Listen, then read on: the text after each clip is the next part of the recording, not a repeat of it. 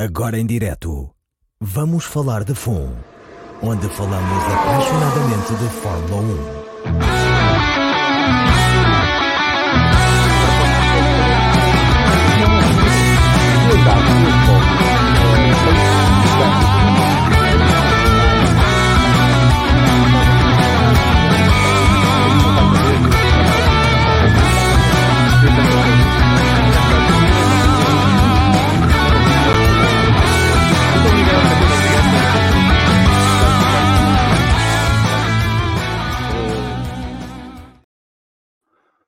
Olá, bem-vindas e bem-vindos a mais um Vamos Falar de FUN. Estamos na semana a seguir ao Grande Prémio do Qatar, onde eu tive o prazer e o privilégio de poder estar presente ao vivo e já vos vou contar um bocadinho do que foi essa aventura.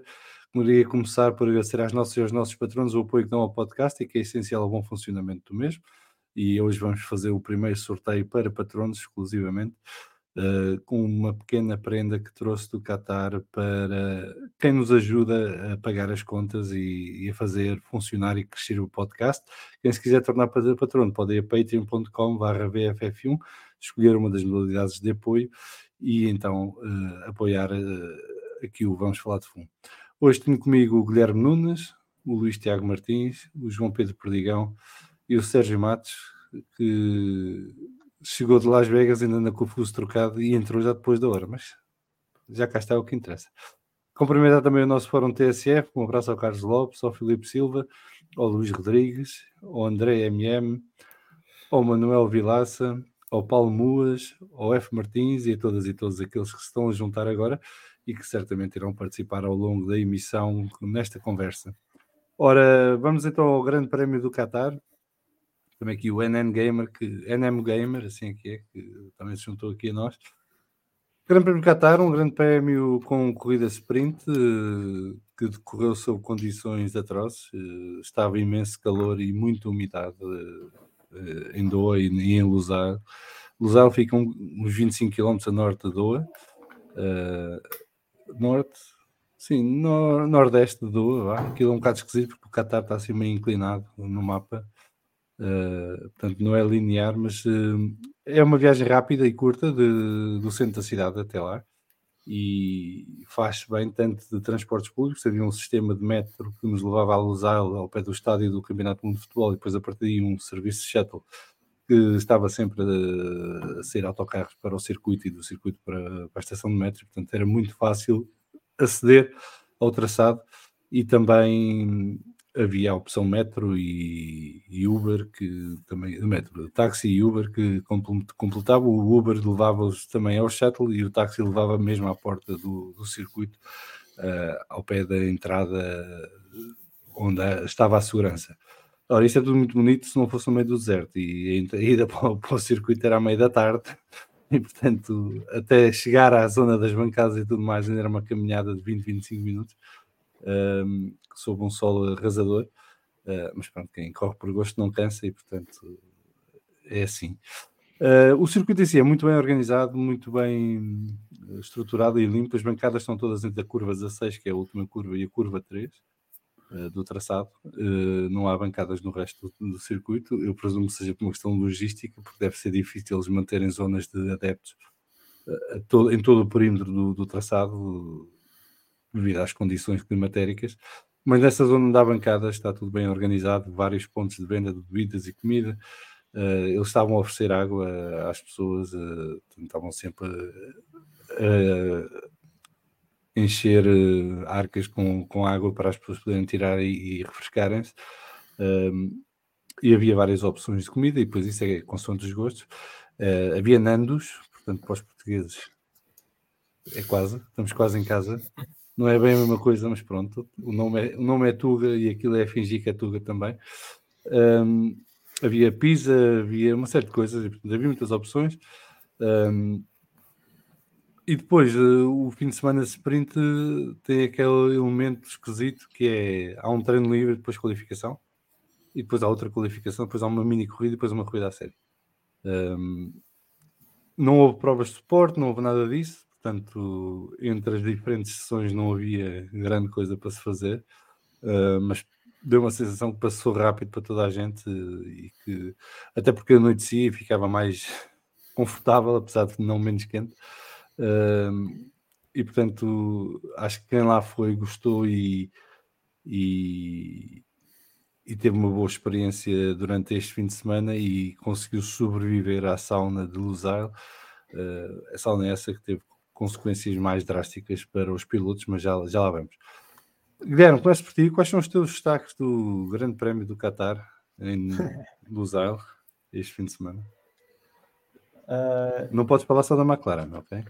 Pois, é isso. Eu, apesar de ser adepto da McLaren e de gostar muito do Oscar Piastri e do Lando Norris, o destaque principal tem de ir, obviamente, para o facto do Max Verstappen ter conquistado o terceiro título mundial da carreira. Tem sido, ainda não acabou, mas até agora ele tem estado perfeito, só não ganhou 3 corridas, penso eu.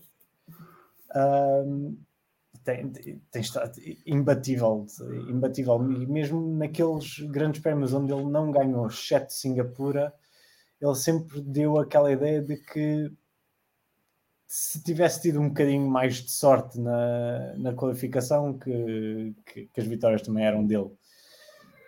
Não cometeu erros nenhuns este ano até agora, não tem comprometido, ao contrário do colega de equipa, que acho que vamos falar dele mais daqui a bocado. Por isso é totalmente merecido. E ele este ano, neste fim de semana, fez uma coisa que eu não queria, ou que não me soube particularmente bem, que foi ganhar numa sprint, mas não ganhando na sprint, ia ganhar neste fim de semana de qualquer das maneiras. Dito isto, como é óbvio, festejar o facto da McLaren estar a continuar nesta maré de crescimento e de bom ritmo e de pódios consecutivos. Muito bem. Luís?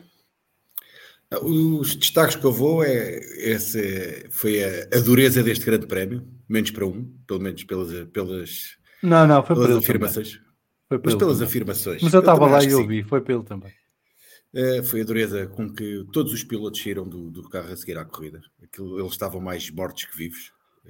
Acho que aquilo já era a adrenalina a conduzir, já não eram eles.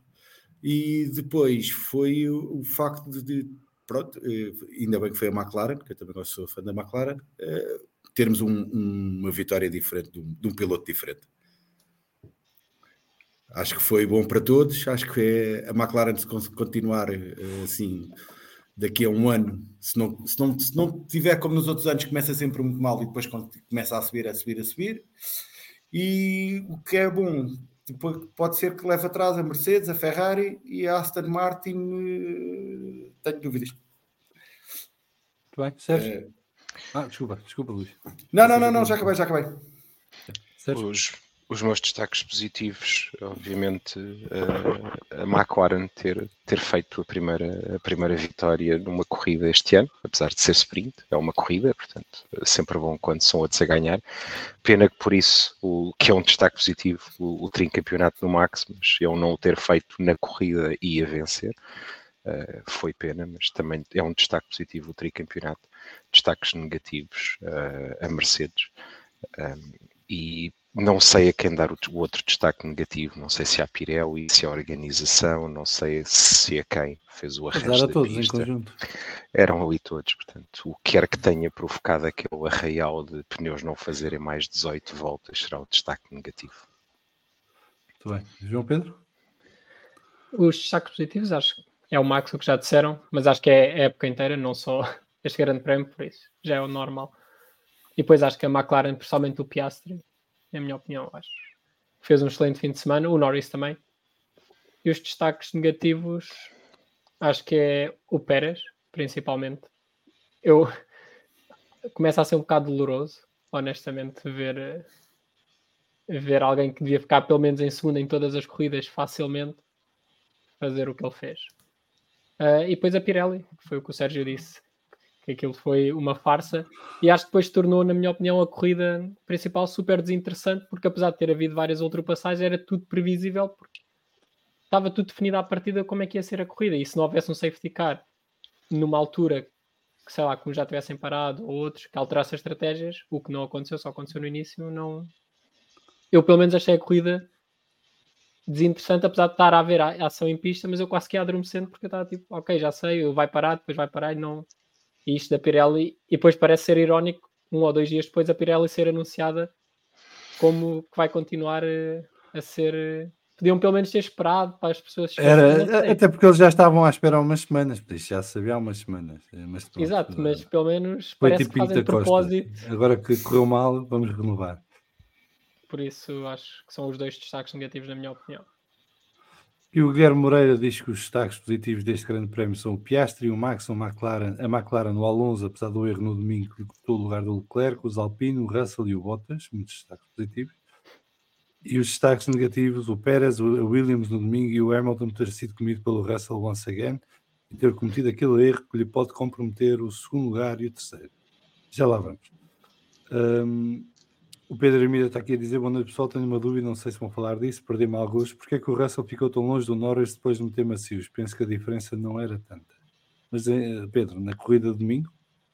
Sim, na última paragem. Sim. Ok, mas eu acho que ele cometeu um erro nesse stint, pelo que eu percebi. No último. Sim, e saiu fora de pista e perdeu alguns segundos e depois já não chegava lá e depois gerir até o final. Foi o que eu entendi, mas posso estar enganado. Não sei se vocês sabem alguma uma outra história sobre isto. Não, E a diferença não era assim tão grande para a degradação. Os macios duravam 6 voltas e ele tinha 6, 7 voltas. Sim, mas a Mercedes estava a mais. alucinar com a estratégia de, no último stint, ele ir recuperar 12 segundos à McLaren. Quer dizer, chegava lá em telas, se fosse a fundo. O Luís Rodrigues diz que após a qualificação o Russell disse que ele e o Lewis tinham de trabalhar em equipa para bater o Max. Esse plano durou uma curva e infelizmente bateram foi um no outro. Acontece, já vamos falar disso. Um abraço aqui ao Pedro Cachapuz. E o Pedro Armida aqui a lembrar, e bem, metam like pessoal, é isso mesmo, metam like, ativem o sininho, subscrevam o canal, vão ao Patreon, apoiem o canal, podem apoiar o canal também aqui no YouTube, subscrevendo a pagar. Portanto, essas coisas todas é muito importante. Vamos lá, bateu o recorde de likes hoje. Tenho aqui mais mensagens selecionadas a ver aqui. O André Coimbra, Salviano, o teu sistema de hidratação funcionou bem ou meteste as mãos de fora? Epá, eu posso-vos dizer que durante a corrida, para terem uma noção, eu estava sentado a ver a corrida, estava no hospital da Aston Martin, com ar-condicionado, e bebi mais de 2 litros durante a corrida. Os gajos estavam no carro com 1 litro ou menos de líquidos para consumir, e que ficava chá ao fim de meia dúzia de voltas. Portanto, aquilo que nós vimos no domingo foi uma prova de superação de todos eles, incluindo o Sargent, coitado, ficou desidratado durante a prova, que deve ser uma sensação horrível, e que teve a coragem de desistir para não incorrer num acidente, ele sozinho ou levar outros com ele, e portanto acho que é de louvar a capacidade do Sargent num momento difícil da carreira dele de tomar essa opção. E houve vários relatos dramáticos, mas já vamos falar disso mais à frente. O Sargent até disseram que ele estava engripado. Sim. Pois não sei. Ele teve com sintomas de gripe. Mas tinha sido no início da semana. Ele teve medicado até terça-feira, se não estou em repúblico. O que eu gostei de dizer é que isto é uma dimensão extra que não é assim tão óbvia. Nestes países passamos a vida dentro de ar-condicionado, não é? Porque é impossível estar fora na rua ao ar livre durante muito tempo, e depois quando se entra para dentro de qualquer sítio o ar-condicionado está como se estivéssemos na Sibéria, e portanto é muito fácil. Eu estive doente no início da semana também por causa da brincadeira, e presumo que muita gente tenha padecido o mesmo, quem não está habituado a isto, e portanto é muito fácil alguém ficar com sintomas de gripe ou de constipação ao fim de 24 horas de lá estar.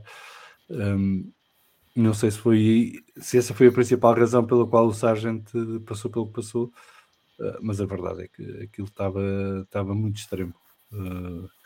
Isto é muito bonito, que não deve ser fácil e tal, mas eu acho que no domingo, sobretudo, passámos ali uma linha vermelha em termos de condições de corrida para eles, que foi agravada pela questão dos pneus.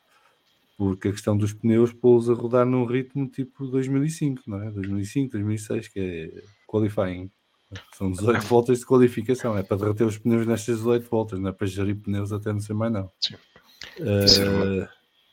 Isso era uma das coisas que eu queria referir. É porque a volta mais rápida foi 3 segundos mais lenta que a volta de qualificação de sábado. Se não estou em erro, uma coisa assim. De sábado, sim, para a sprint.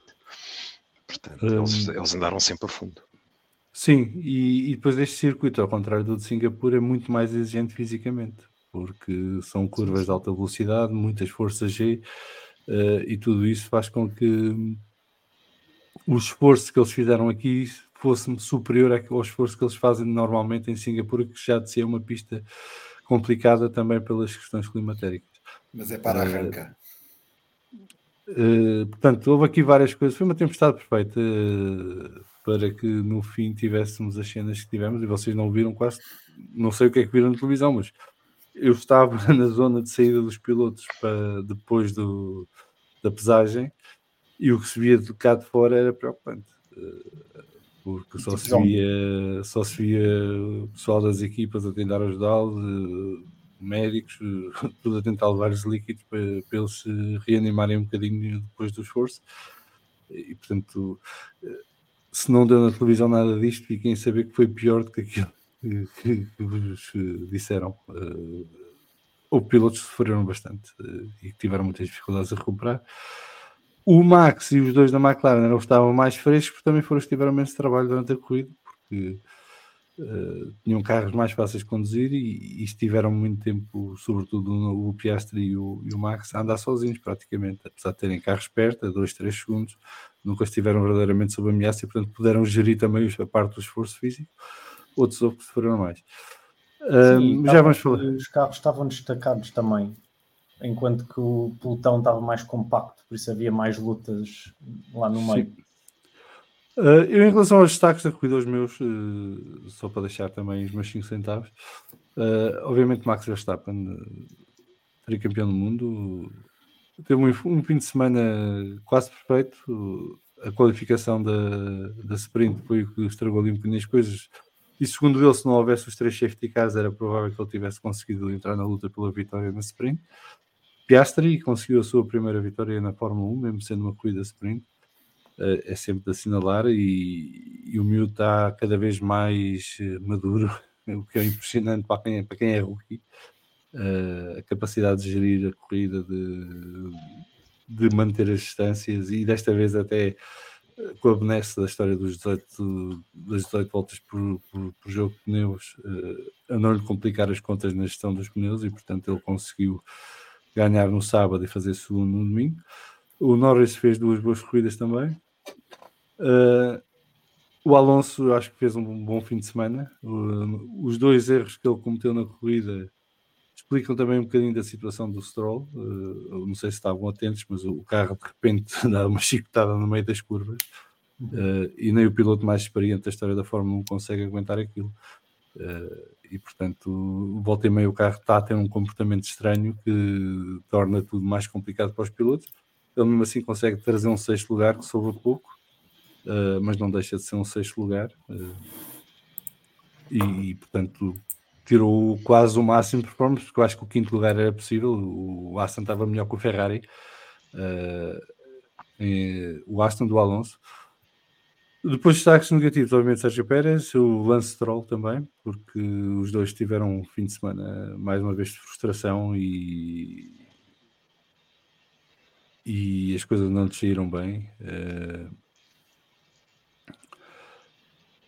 E eu não tenho assim muitos mais destaques negativos a dar. Estes também foram os mais visíveis, digamos assim. Dou um destaque negativo à Pirelli, e eu não sou como o Sérgio, que tem de ser aqui diplomático e todos os que estiveram envolvidos. Não, é a Pirelli. A Pirelli sabia que estes corretores estavam ali, sabia que o Grande Prémio ia ser nestas condições, porque estamos em outubro e é assim que são as condições climatéricas no Qatar.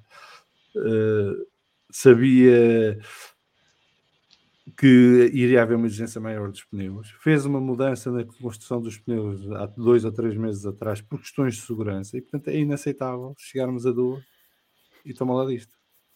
Não é? E depois é inaceitável também que a primeira reação da Pirelli seja mandar as culpas para outro sítio qualquer. Não é deles, é tipo Mercedes com motor, não é? O motor Mercedes nunca tem problemas, e os pneus Pirelli também não. Epá, já chega. E já que foram renovados por mais 3 anos, vejam lá se melhoram a coisa. E depois também me custa que venham dizer porque nós fazemos pneus consoante as exigências da FIA. Então, mas aceitaram. Isso não justifica que depois tenham falhas de segurança nos pneus. Porque há uns corretores que são em pirâmide e não sei o quê, como se não soubessem que eles lá estivessem. E pior, se não sabem que lá estavam, então deixem a Fórmula 1 de vez. Se nem vão aos circuitos ver qual é a condição dos circuitos para construir os pneus, então não sei o que é que andam a fazer. E já me mandaram, vou pôr no Twitter, mas a Pirelli agora também tem que fazer pneus que funcionem em todos os circuitos. Tem. É para isso que lá está. Claro. Sim. Claro. Isto não pode fazer pneus, isto não é como os carros das equipas que funcionam nos circuitos, não. Os pneus têm que funcionar em todos, sem exceção. Já chega a não haver pneus de chuva que funcionem. O que mais faltava agora é não haver duros médios e macios que não funcionam também se houver corretor XPTO. Já chega.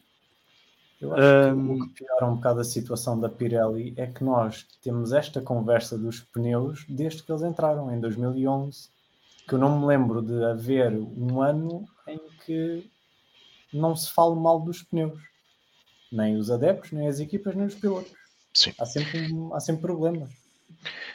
Eu aí nunca fui tão pessimista ou tão a bater tanto na Pirelli, porque há todo um conjunto de fatores a partir de 2011, como referes, que têm influência nisso. Os carros ficaram muito mais pesados, tiveste a forma como aplicam a potência é diferente, a própria aerodinâmica, as forças G têm aumentado brutalmente.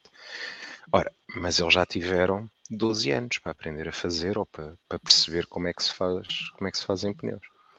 E chega a uma altura em que até foi a FIA, as equipas concordaram, mas eles têm de perceber como é que fazem pneus para durarem mais de 18 voltas ou para durarem mais do que para terem de impor um limite mínimo ou um limite máximo de voltas. Chega a um ponto em que já não dá para perceber e já não dá para desculpar, já é só não saber o que é que estão a fazer. E outra coisa que faz confusão é porque é que o pneu macio dura 18 voltas igual ao pneu duro. O pneu duro teoricamente não deveria durar mais. Não, mas isso já explicámos aqui várias vezes, é que os pneus são todos iguais, mudei a cor. É conforme, é o calhar, não é? Pronto, exato. Sim. Mas uma coisa que eles também há anos que andam também a prejudicar-se a si próprios, porque eles próprios aumentam o peso dos pneus. Então, constantemente, por causa desta cena toda de vamos aumentar a segurança, então aumentam cada vez mais o peso do próprio pneu, que acaba por prejudicar novamente a própria Pirelli. E em 2000, sim, os carros aumentaram, a forma de aplicar a potência também aumentou, a forma como os carros vão buscar a carga aerodinâmica também mudou. Mas em 2012, naquela altura em que foram 7 vitórias, 7 pilotos diferentes nos primeiros 7 grandes prémios, nunca se sabia como é que os pneus iam comportar-se ao longo da corrida. Em 2013 tivemos a cena toda dos pneus arrebentarem. O Luís está aqui a falar disto e nunca lhes vou perdoar o que fizeram a meio do campeonato de 2013. Os pneus não estavam sempre a arrebentar. Os pneus rebentaram num grande prémio.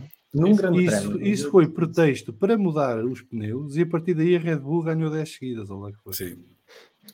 9. Quando até aí estava o campeonato equilibrado entre Ferrari, Red Bull e McLaren, salvo. Não, Mercedes. Já era Mercedes. Quando eles passaram para 2017 para os pneus maiores, a mesma coisa manteve-se. E agora estamos na mesma situação com pneus de 18 polegadas. O Tiago Lobo está aqui a dizer que a questão do número de voltas que cada pneu podia fazer ser igual para todos não tem a ver com o desgaste do pneu, mas sim do dano causado pelos corretores. Eles nas análises que fizeram dos pneus, presumo que vai continuar. Pois, mas isto não continua a não explicar nada, porque eles fizeram uma coisa que foi mudar os limites de pista, não é?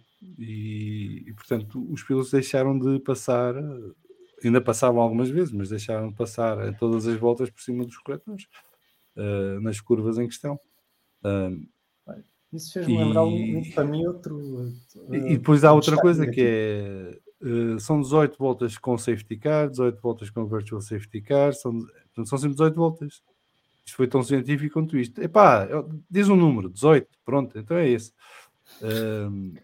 Porque em qualquer circunstância os pneus só podiam fazer 18 voltas. Fosse andar devagar, andar depressa, Não, as voltas de entrada e de saída nos treinos não contavam. Não, isso só contava nos pneus usados. Só não contava nos pneus usados. Nos pneus usados descontava uma volta de... Não. Nos pneus usados descontava uma volta de entrada e de saída e depois acrescentavam as voltas que fosse preciso para as 18. Nos pneus novos isso não existia. Nos pneus novos não. E na sprint, os pneus fizeram mais de 18 voltas. Fizeram. Mas eles só impuseram isso para domingo. Eu sei. Mas qual é que é fizeram a lógica? Com pneus macios e médios. Porque algum deve ter acabado, ou aliás houve imagens dos pneus macios que alguém usou na sprint. Da McLaren, estava todo desfeito.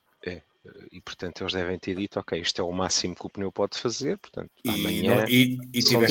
O Tiago Globo está aqui a acrescentar. O Tiago Globo está aqui a acrescentar. No fim do FP1 mostrava que pneus com mais de 20 voltas tinham um desgaste e umas microfissuras que os com menos de 20 não apresentavam. Pronto. Está aqui a justificação porque é que foram 18.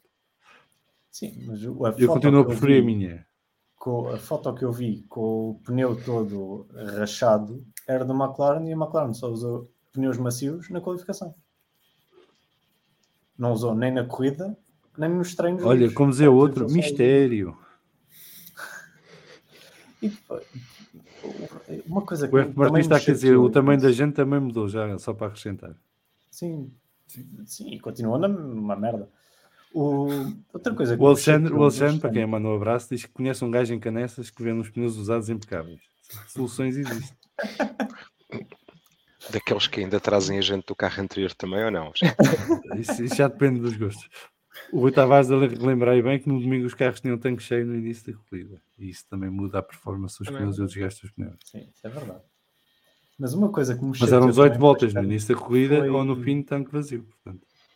Foi o facto de eles terem mudado, assim como se nada fosse, terem mudado, encurtado a pista. Eram 80 centímetros na parte mais rápida, na 12, 13, 14. Acho que foi 12 e 13, acho. Só na 12 e 13. Quando eles fizeram a qualificação, então numa pista totalmente diferente. Totalmente, como quem diz.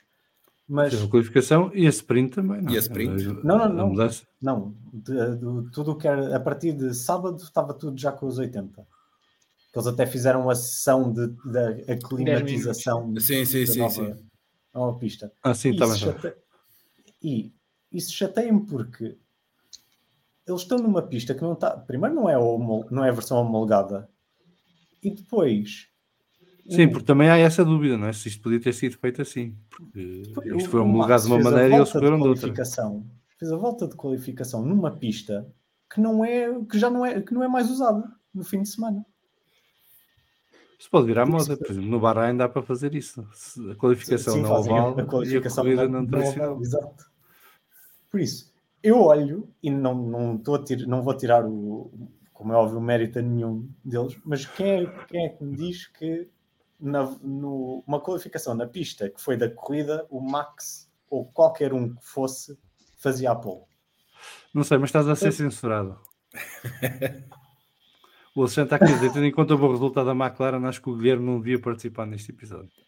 Eu pensava que o Alexandre vinha para fazer ele a censura em direto, pessoalmente. Não, ele faz pelo chat, tem mais charme. Mas continua. O que é que... Eu acho que é injusto. Eu penso que penso que na Sport TV eles disseram que...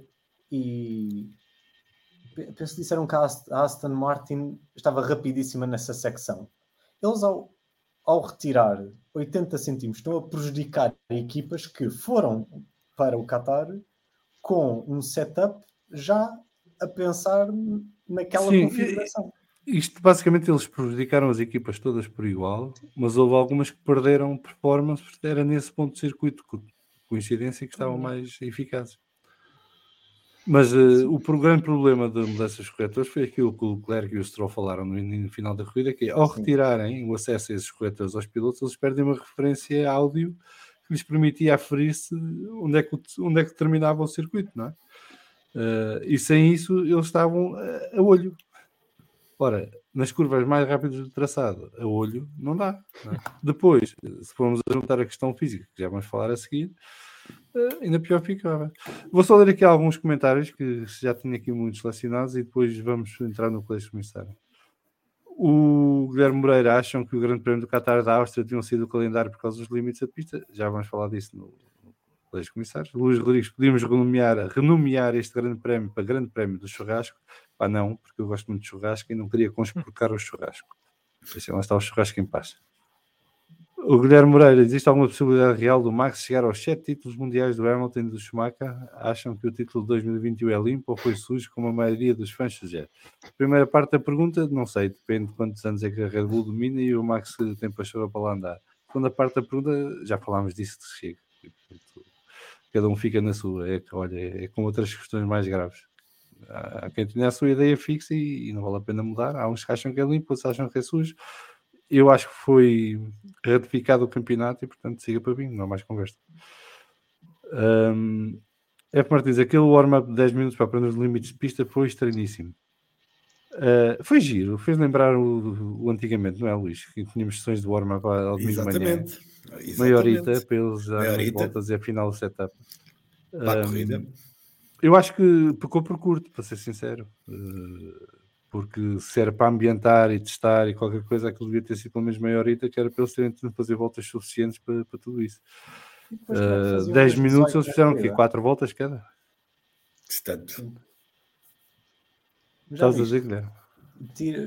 10 minutos sem antes avisarem que iria haver limite máximo de voltas nos pneus, os gajos podiam-se ter lixado, e certamente que algumas equipas acabaram por sair prejudicadas porque usaram pneus que provavelmente não estavam à espera de usar depois na corrida. Pois, opá, eu sei que no sábado na sprint houve vários pilotos que estavam a contar. Houve vários pilotos que foram para a corrida de sprint com os pneus macios a saber que era uma bela merda para a corrida de sprint. Aliás, os pneus macios eram os piores pneus para a corrida, ponto. Sábado ou domingo. Mas no sábado ainda era pior, porque eram pneus que se gastavam imenso em poucas voltas. E eles tiveram que ir para a sprint nisso, já a contar que no domingo viesse a invenção que veio, para terem jogos de pneus suficientes para na corrida de domingo estarem à vontade. Olha, estou como o Miguel Pereira disse no Twitter, isto não é Fórmula 1, não foi uma palhaçada, foi o que deu. Exato. Não é? Portanto, é continuar.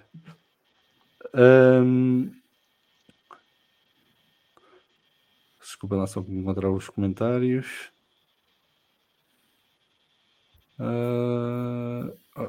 Agora para. Boa noite a todos atrapalhados, João Almeida. A cena do Stroll com o treinador é representativo do estado de espírito que ali impera. E a história das 18 voltas para o jogo de pneus retira logo o fator estratégia das equipas. Por acaso não retirou totalmente o fator estratégia das equipas por causa dos jogos usados. Porque havia pilotos que tinham jogos que só podiam fazer 14, 15 voltas. Não podiam chegar às 18 já. Mas limita bastante. Rouba muito do que poderia ter sido uma corrida mais emocionante. O Bro de Milha, Pirelli pode-se ir catar. O F. Martins doa a quem doer a que malhar na Pirelli. O Luís Rodrigues desde 2011, isto é um desastre. O Luís Santos, será que as equipas sabiam das condições que os pilotos iriam passar? Sabiam que ia ser muito difícil e complicado para os pilotos. Estavam precavidas para isso, mas nunca pensaram que fosse tão extremo como foi. E acho que aí o grande fator foi a história dos stints de qualificação que agravou ainda mais a situação para os pilotos. O Luciano estava aqui a mandar uma boca que eu não percebia, ver se vocês me ajudam. Boa noite, especialistas e Guilherme. Sou mega fã da Pirelli, acho que são muito injustos. Pirelli e PT são 4 ROS 235/45R17, por favor. Alguém me sabe explicar esta? Não, também não. Toda a gente está chapeada, mas ninguém sabe explicar. Não, é ele que está a pedir patrocínio à Pirelli Portugal a dizer que quer 4 Pirellis rosso com essa medida. Ok. Presumo que de um SUV qualquer com essa medida. Ok. Não, Pronto, está não, explicado. deve ser de um Lancia Y10. Isto o Tiago já tínhamos lido, o Tiago Lobo. Pedro Cachapuz. Vai havendo recorrentemente problemas com os pneus e a culpa não é deles, é de detritos, é corretores, é a Virgem Maria. A Virgem Maria não se atrevem. Apesar de tudo são italianos. Pedro Silva, na sprint tiveram várias voltas em safety car, não são voltas a passar nos corretores, mas era irrelevante, porque no domingo eram 18 voltas, fosse como fosse. Portanto, Não, eu penso que ele esteja a referir é que na sprint fizeram mais de 18 voltas. sim, fizeram 19 e houve várias voltas em safety car que não são voltas a passar nos corretores, mas a decisão das 18 voltas era independentemente de passarem corretores ou não, de irem safety car ou não, ou virtual safety car ou não. Sim. Portanto, Aliás, eu acho que o Leclerc arrancou em macios que já tinham 6 voltas. sim, eles foram jogando com foi os pneus que tinham. Quem tinha que usar macios tentou descartar logo no início. Exato. No primeiro stint, a contar com o safety car. O Lewis também estava na mesma estratégia, mas não pensava que fosse ele a provocar o safety car. Não estava a dizer na sprint. O Leclerc arrancou com 6 voltas no Não, eles na sprint, quem foi de macios foi para descartar. Eu sei, para queimar. Não, foi para poupar os pneus como deve ser para domingo. Sim, para queimar os macios deles.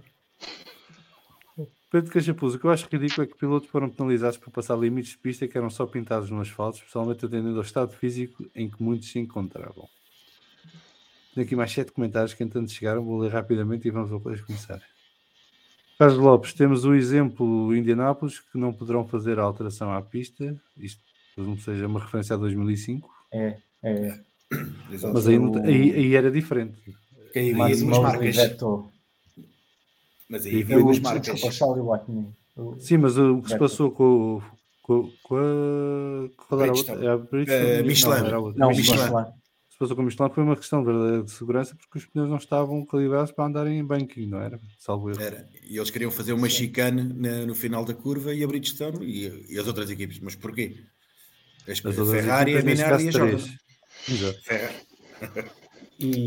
Mas nesse ano, foi o ano em que eles tiveram a brilhante ideia de fazer pneus que durassem a corrida inteira, o que prejudicava, e a Michelin propôs fazerem paragens obrigatórias, passado não sei quantas voltas, que também foi vetado. O Pedro Silva está aqui a perguntar, mas não, pilotos não tiveram nenhum aviso de limites de pista. No sábado, salvo erro, só o Max, mais um é que não teve. Não sei se foi o Norris, quem foi. No domingo perdi a conta. Eu posso dizer que, por exemplo, o Alonso teve 2 avisos de limites de pista nas 2 vezes que ele vai fora de pista porque o carro chicoteia. Portanto, 2. Se calhar logo. só o Hamilton no domingo é que não teve avisos. Não, teve também, porque foi logo fora. Foi logo fora, na primeira curva.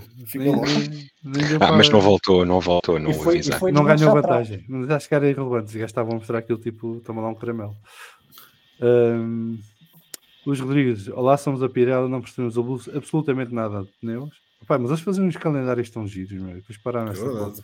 Mas valia fazer os calendários de deixarem Fórmula 1 em paz. João Almeida, uma coisa é certa, a Pirelli, tanto na Fórmula 1 como no WRC, tem sempre problemas.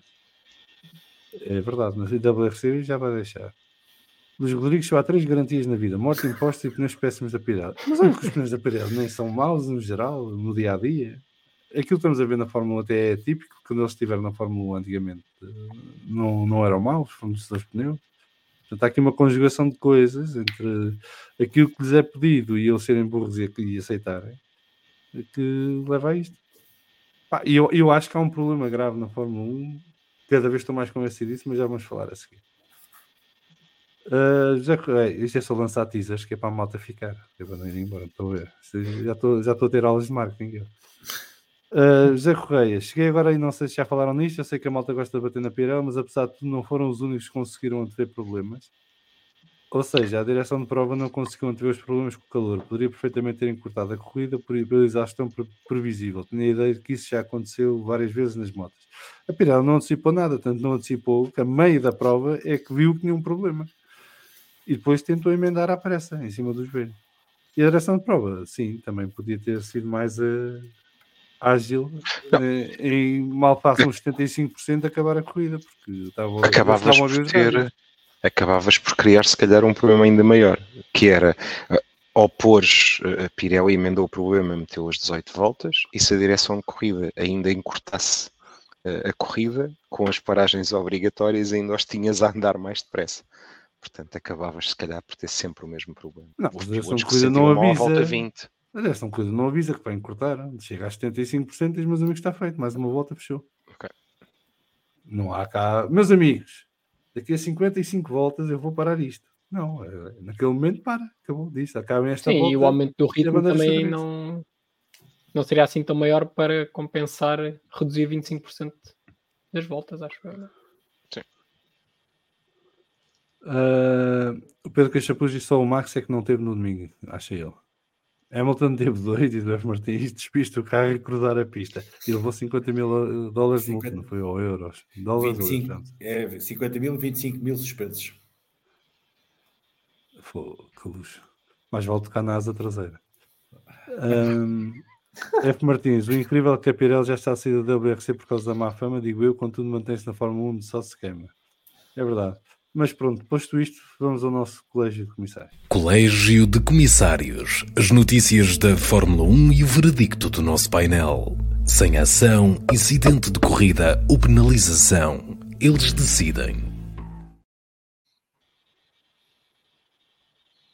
Muito bem, vamos ao nosso primeiro tema, então, que é as condições climatéricas no Qatar. A FIA e a Fórmula 1 querem mudar as coisas.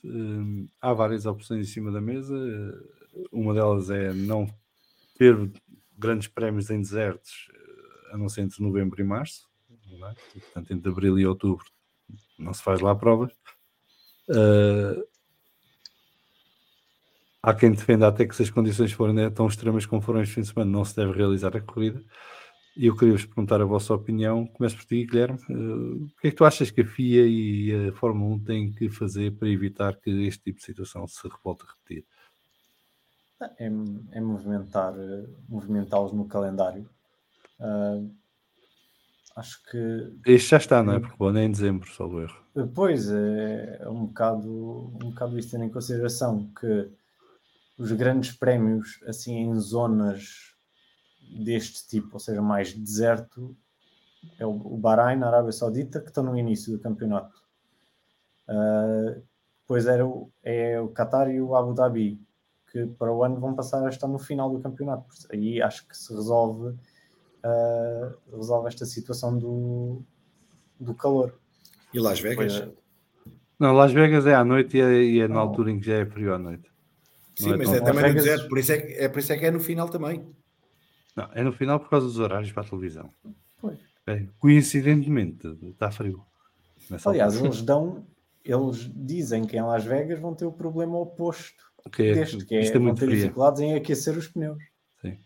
Sim. Pode ser que usem os pneus para chuva, que não precisam dos cobertores. Mas acho que é a única forma deles realmente controlarem isto da temperatura. Depois, outros circuitos, não acredito que haja, assim, não seja problemático com a temperatura, sem ser Singapura, mas em Singapura também não há muita alternativa, porque está no Equador, é mais a umidade, talvez. Não, em Singapura é sempre igual. Pois, vai ser sempre igual. É independente, pode até pôr no dia de Natal. Aquilo estão sempre 32, 33, 34 graus. Sim, com 80, 90% de umidade e siga para mim todos os dias. O que podem fazer para proteger os pilotos é estabelecer uma temperatura máxima. O Alexandre está aqui a dar ideias, os gajos ainda vêm e fazem mesmo, que é grande prémio Qatar by Daikin. Olha que os gajos ainda se lembram por ar-condicionado na pista. E continuam ao ar livre. Climate change. Let's save the planet. E então, balões e tudo. Nem sei é lá. Temos uma celebração do aquecimento global. Muito bem, esta Greta está a trabalhar bem. Siga. Nem sei como é que isto aconteceu, mas foi bonito.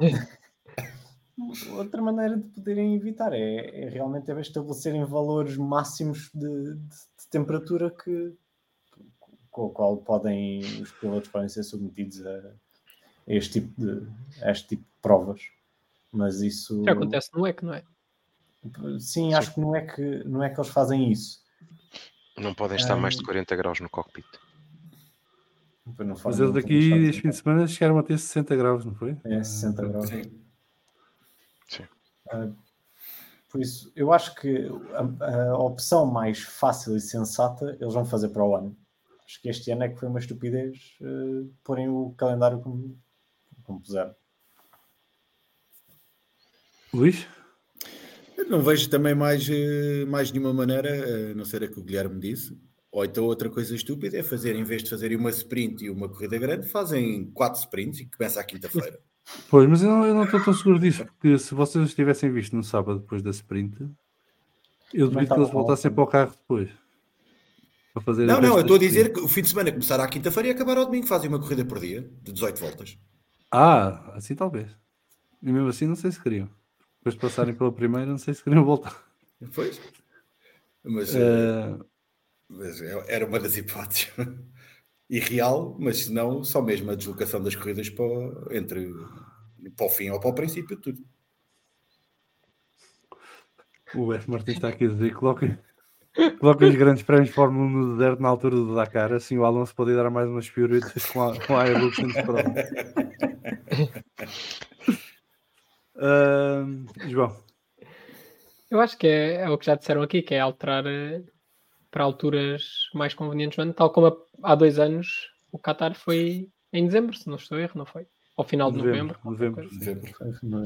Mas Deixa eu fazer aqui o teste. O Alexandre está a dizer que sempre que se lê um comentário meu há balões. Não há balões agora. Falhaste. João, continua. Não, mas acho que é isso, não tenho muito a acrescentar, acho que é alterar para... É a maneira mais fácil e sem inventar muito, por assim dizer, que a Fórmula 1 normalmente tem tendência a complicar mais com o que é necessário, por isso. É isso. O Alexandre tem uma sugestão que é metam os operadores da siderurgia a pilotos. Sérgio? Não vejo muitas mais soluções do que aquilo que já disseram. A única, talvez, a refrigeração, como usam a Indy. O Pedro Cachapuz estava aqui a falar disso e o Lance Stroll sugeriu isso também, pelo que o Nuno Pinto disse.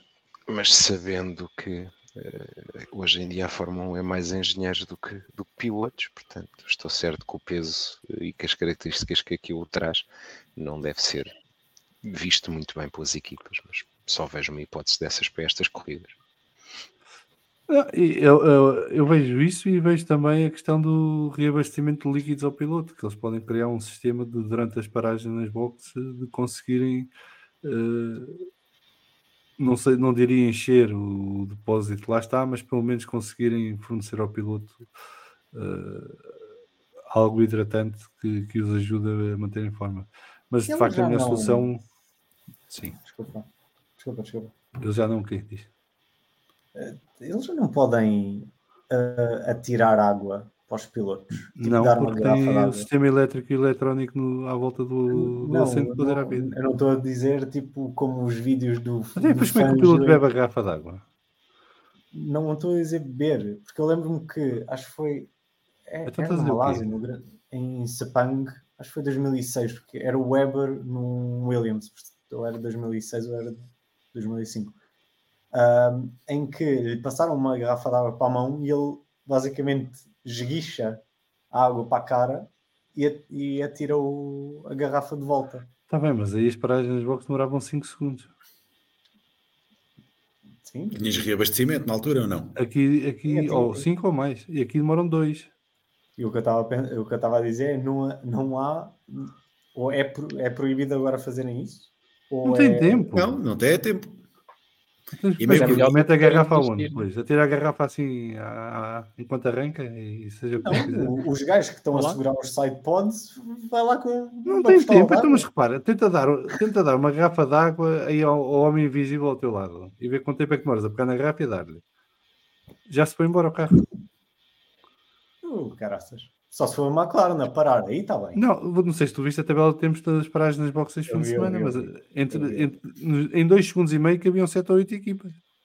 Eu sei. E os gajos estão cada vez mais rápidos. E atenção que baniram o sistema fez 1.9 e não foi a o mais sistema de rápida da laser corrida. XPTO da Red Bull, que era para impedir estas coisas. Portanto, agora com pneus maiores e tudo mais, eles conseguem fazer em 2 segundos ou menos. 1.8 não foi McLaren, não foi A recorde. McLaren fez 1.8, a Ferrari fez 1.9. Fez Houve várias equipas a fazer 2.0, 2.1, 2.2, 2.3. Com calor. Imagina se Sim, mas tivessem isso é porque os mecânicos queriam ir para o ar-condicionado. Portanto, aquilo é base. Um calor não se pode. Aqui o F. Martins diz: façam como no EC, mudam a garrafa ao piloto. A garrafa é complicado, porque, por exemplo, em vários carros o depósito de água está no bico do nariz do carro. Eles não conseguem, a não ser que troquem a asa toda para só para meterem água no carro.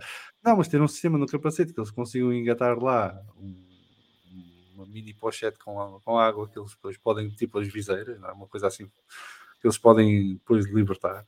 Não sei, os engenheiros como o João é que tratem disso agora. Não é? Mas o mais fácil é de facto metê-los a competir entre dezembro ou novembro e março, sendo que continuamos a ter o risco de em algum momento poder haver um grande prémio nestas condições outra vez, porque isto, apesar de tudo, os dias não são todos iguais, há dias mais quentes, menos quentes. Mais umidade, menos umidade. Aqui o pior foi a umidade, nem foi tanto o calor. O calor eles aguentavam bem, a questão da umidade é que complicou tudo ali. Porque, de facto, pôr desumidificadores à volta do circuito. No domingo foi muito violento. Eu posso põe dizer nos cockpits aquelas ventoinhas que o Hamilton tinha quando estava a cantar o hino. Eu no domingo, se não perdi 3 kg a suar, fiquei perto disso. Pedro Cachapuz, a FIA pode considerar que a partir da temperatura X passa a ser obrigatório ter o sistema de refrigeração indicar uma questão de segurança. Mas isso não é assim tão fácil, isto não é chegar ali e meter umas placas de, não é de vidro, mas de o que for, ali à volta e depois um tubinho para o capacete do gajo. Não dá. Porque outros problemas é que o ar que eles estavam a levar de frente era quente, não é? Portanto, isso também ajudou a complicar toda a questão. O João Almeida diz que em cada paragem na box era um balde de água pelo piloto abaixo e assim não interfere no tempo. Sim, mas o carro depois não andava. Ainda levava um choque. O Alonso já levou disso em 2014, já chega, ou 2015. Nos testes da pré-temporada, já chega. Depois teve 6 dias, não se lembrava de nada. Bruno de Milho, depois se o Massa ainda corresse, arrancava com a mangueira do sumo pendurada. É provável. Porque depois diz que foi no Bahrein, Guilherme, quando a corrida ainda era de dia. Obrigado. O Nuno Pimentel, façam corridas no deserto numa altura em que a meteorologia seja mais clemente para toda a estrutura da Fórmula 1. Abraço açoriano. O F. Martins, uma pochete de soro pendurada na entrada da ar do motor por cima do piloto. O senhor que meteu 3 kg a suar, estava a exagerar, não é? Era meio perto. Pronto. Era só para dar uma imagem às pessoas de como é que se estava lá. Eu tive que estar camisola várias vezes porque estava sempre ensopado. Eu estava vivo. E quem lá esteve pode confirmar a minha versão dos factos. GP de Qatar vai a Herbalife, é o que diz o Luciano. Luís Figueiredo, boa noite ao ilustre painel. O programa de hoje devia ter um aviso para pessoas que sofram de fotossensibilidade devido ao elevado grau de praia na mobília do governo. Mas não pode, não é? Mais, há um dado estatístico curioso, que é nos últimos 3 grandes prémios a McLaren fez mais pontos que a Red Bull, mais 30 pontos que a mais 34 pontos que a Ferrari. A Marosca está a render. Muito bem. Em Miami estavam em penúltimo e antepenúltimo. Vamos ao próximo tema do Colégio de Comissários, o incidente entre Lewis Hamilton e George Russell na largada. Eu pus no Twitter que para mim era um incidente de corrida.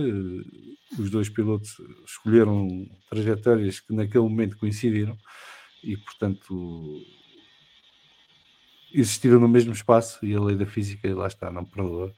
A malta dos faz acha sempre que podia ser milímetros para ali, milímetros para lá, mas na realidade eles batem e depois um acabou por ficar de fora e ainda acabou por ter sorte, conseguiu recuperar o carro e beneficiou do safety car para se encostar aos demais, porque estava quase uma volta de atraso quando entrou o safety car.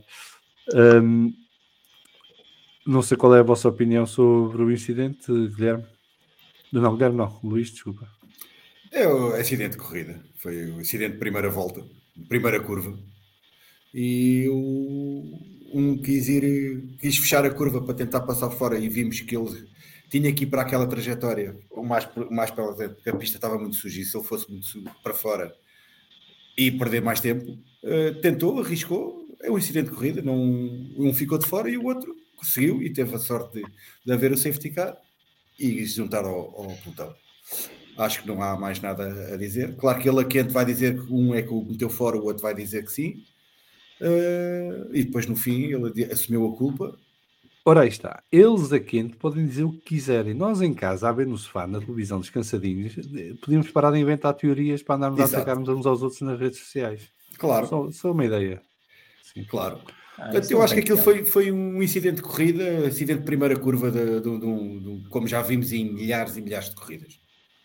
Aquilo mas não se pode esquecer que eles vão ali muito, muito depressa e estamos a falar em centímetros, um centímetro ao lado ou um centímetro ao outro, se calhar não batiam. É tudo muito rápido a acontecer e é um incidente de corrida, como todos os outros. Num acidente de primeira curva, daqueles que foi, para mim é um acidente de corrida. Sem maldade de ninguém, entre aspas. Muito bem, aqui o Paulo Muas, só a relembrar, só é marosca se forem apanhados, aliás. Está a ver? Exatamente. João Pedro Perdião, o que é que achaste do incidente entre Lewis Hamilton e George Russell? Eu também acho bem incidente de corrida. Acho que o que poderia ter sido feito melhor era, antes da corrida, terem discutido ambos o que fazer nesta hipotética situação. Se o Hamilton, que eles sabiam, assumo eu, não é? Não deve ter sido decidido no último minuto, que a arrancada macios e no lado limpo da pista era provável que pudesse passar o Russell imediatamente. Numa situação dessas, o que fazer? O Russell, sei lá, deixar mais, não é deixar mais espaço, mas levantar mais o pé, alguma coisa. Mas tendo em conta a situação que foi, para mim é completamente incidente de corrida.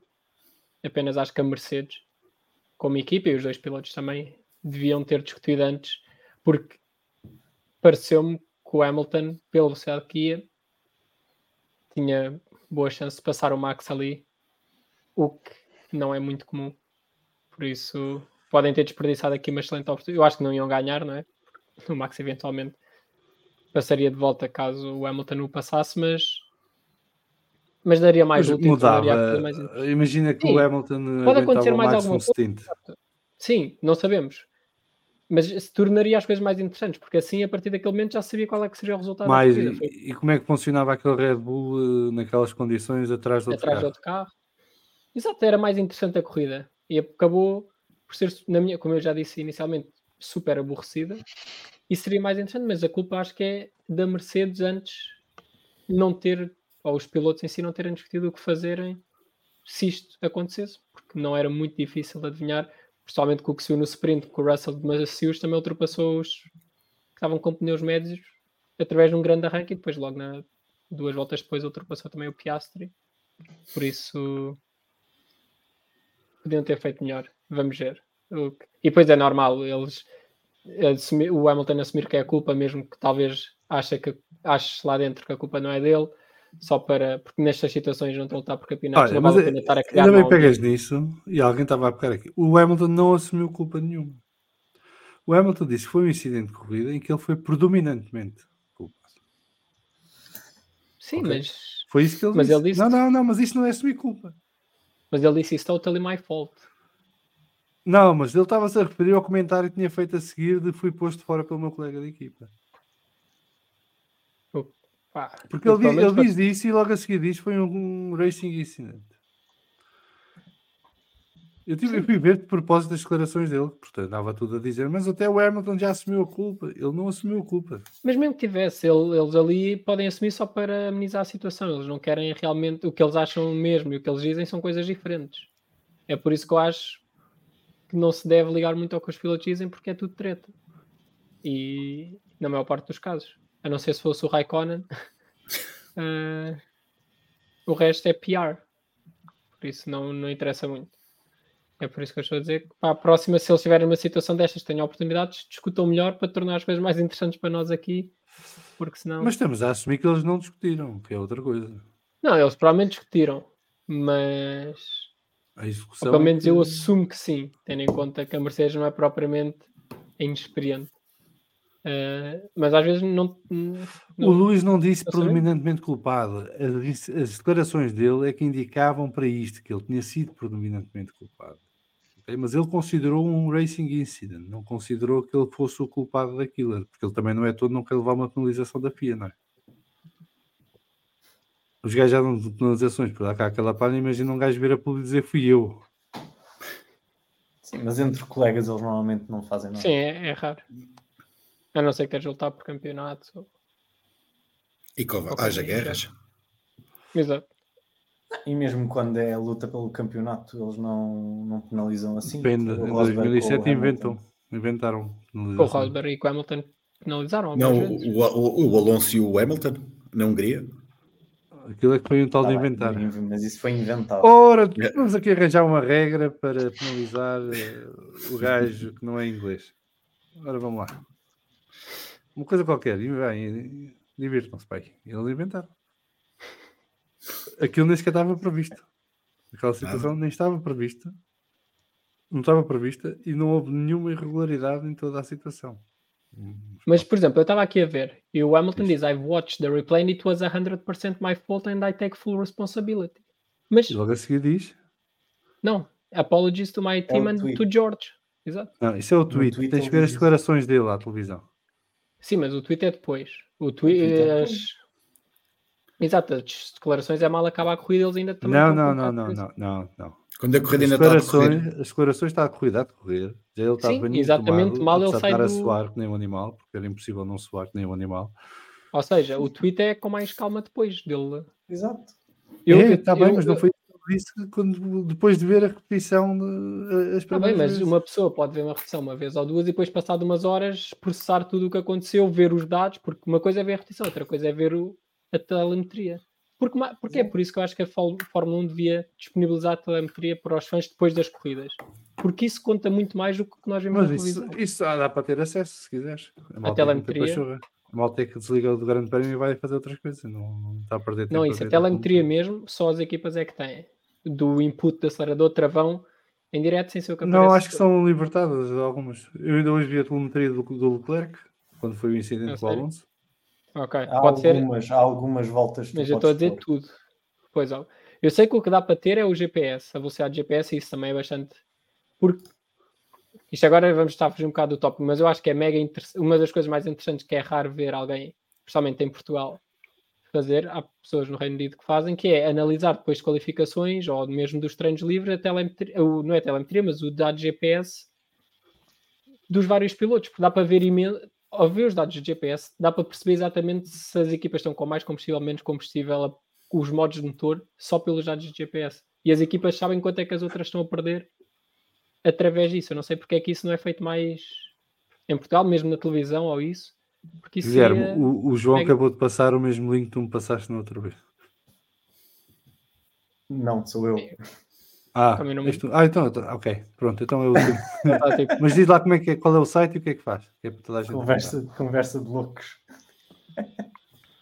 Diz lá qual é o site e o que é que faz. É um site que é f1-tempo.com, onde a seguir, acho que são 20 minutos a seguir a cada sessão, disponibiliza os dados de cada volta. E depois disso podemos selecionar vários pilotos, podemos selecionar várias voltas e depois ele dá a telemetria correspondente a essa volta. E depois até faz um gráfico interessante que é em que partes da pista é que cada piloto que nós selecionamos é mais rápido. Agora, como é óbvio, eu acredito que a equipa tenha ainda mais informação, mas isto tem informação que eu até acho bastante interessante para se ir vendo. É mega interessante. E acho que as pessoas, se tivessem tempo, é super interessante para ter um insight diferente do que... Porque o que se vê na televisão não é muito, infelizmente. Eu sei, e eu até acho que, por exemplo, aqui em Portugal, a Sport TV podia muito bem utilizar esta ferramenta, porque é básica. Sim. E dá a ferramenta para ter é para uma depois ideia. o analisar às vezes. depende. Sim, claro. Se quisermos ir mais detalhe, talvez às vezes não seja tão fácil. Mas sim, para ter aquilo que estás a dizer, saber, nem que seja uma coisa super óbvia, mesmo que não se Desculpa, eu gosto perceba muito porquê, disto, até saber... eu já estou aborrecido. Não, mas saber onde é que está a ganhar tempo ou isso. Mas sim, não vamos falar mais sobre isso. Sim, mas bom, tens liberdade para fazer essa análise e vês-nos cá contar a seguir a cada grande prémio os momentos mais importantes com base na telemetria. E nós tentamos te arranjar acesso à telemetria das várias equipas. Eu não falo mais sobre isto e sobre o Hamilton e Não Russell, podes falar, já mas disse. isto tem piada quando estás a explicar Sim. coisas concretas, a falar em termos abstratos. Fala comigo, que eu gosto desta. Eu gosto Pronto, o Nós Guilherme e o combinamos João aí vão um dia lançar um depois. podcast que é Telemetrias Exato. F1. E Em depois direto. os engenheiros vêm lá todos e depois fazemos aqui um centro de recrutamento para a Fórmula 1, depois vai tudo trabalhar Fazemos para a com o Fórmula 1. Alexandre. Não, com o Alexandre não dá, que isso se escama nos primeiros 30 segundos. Já todos falaram sobre isto ou ainda falta alguém? Faltas tu, Guilherme, não? Eu concordo 100% com o que o João disse. Sim, é Ok. incidente de corrida, penalização para a Mercedes. Isso é que era. Dava jeito para o combinado com as pessoas. Só aqui apanhar os comentários, desculpem lá, isto eu depois leio e depois não desmarco e fica aqui uma confusão. Pedro Cachapuz, incidente de corrida e o Luís assume a culpa para calar qualquer falatório que pudesse surgir nos mídias. O Alexandre diz que o Luís é responsável, o Jorge vem da direita e o Luís não faz pisca. O José Correia, o Luís não tinha hipótese, lembrou-se tarde que o asfalto era novo e que fora de trajetória não tinha gripe, então não teve alternativa a não ser atirar-se para cima do Russell, ou isso acabava na gravilha. O João Almeida pode ser um incidente de corrida, mas depois do vídeo que a Mercedes fez a mostrar que entre pilotos está tudo bem, talvez mostre um pouco o contrário, mas isto sou eu que gosto de Guerrinho. O vídeo é bonito, mas era escusado. Foi a sensação com que eu fiquei quando o Luís vai ter com o Jorge a dizer fui eu, perdoa-me.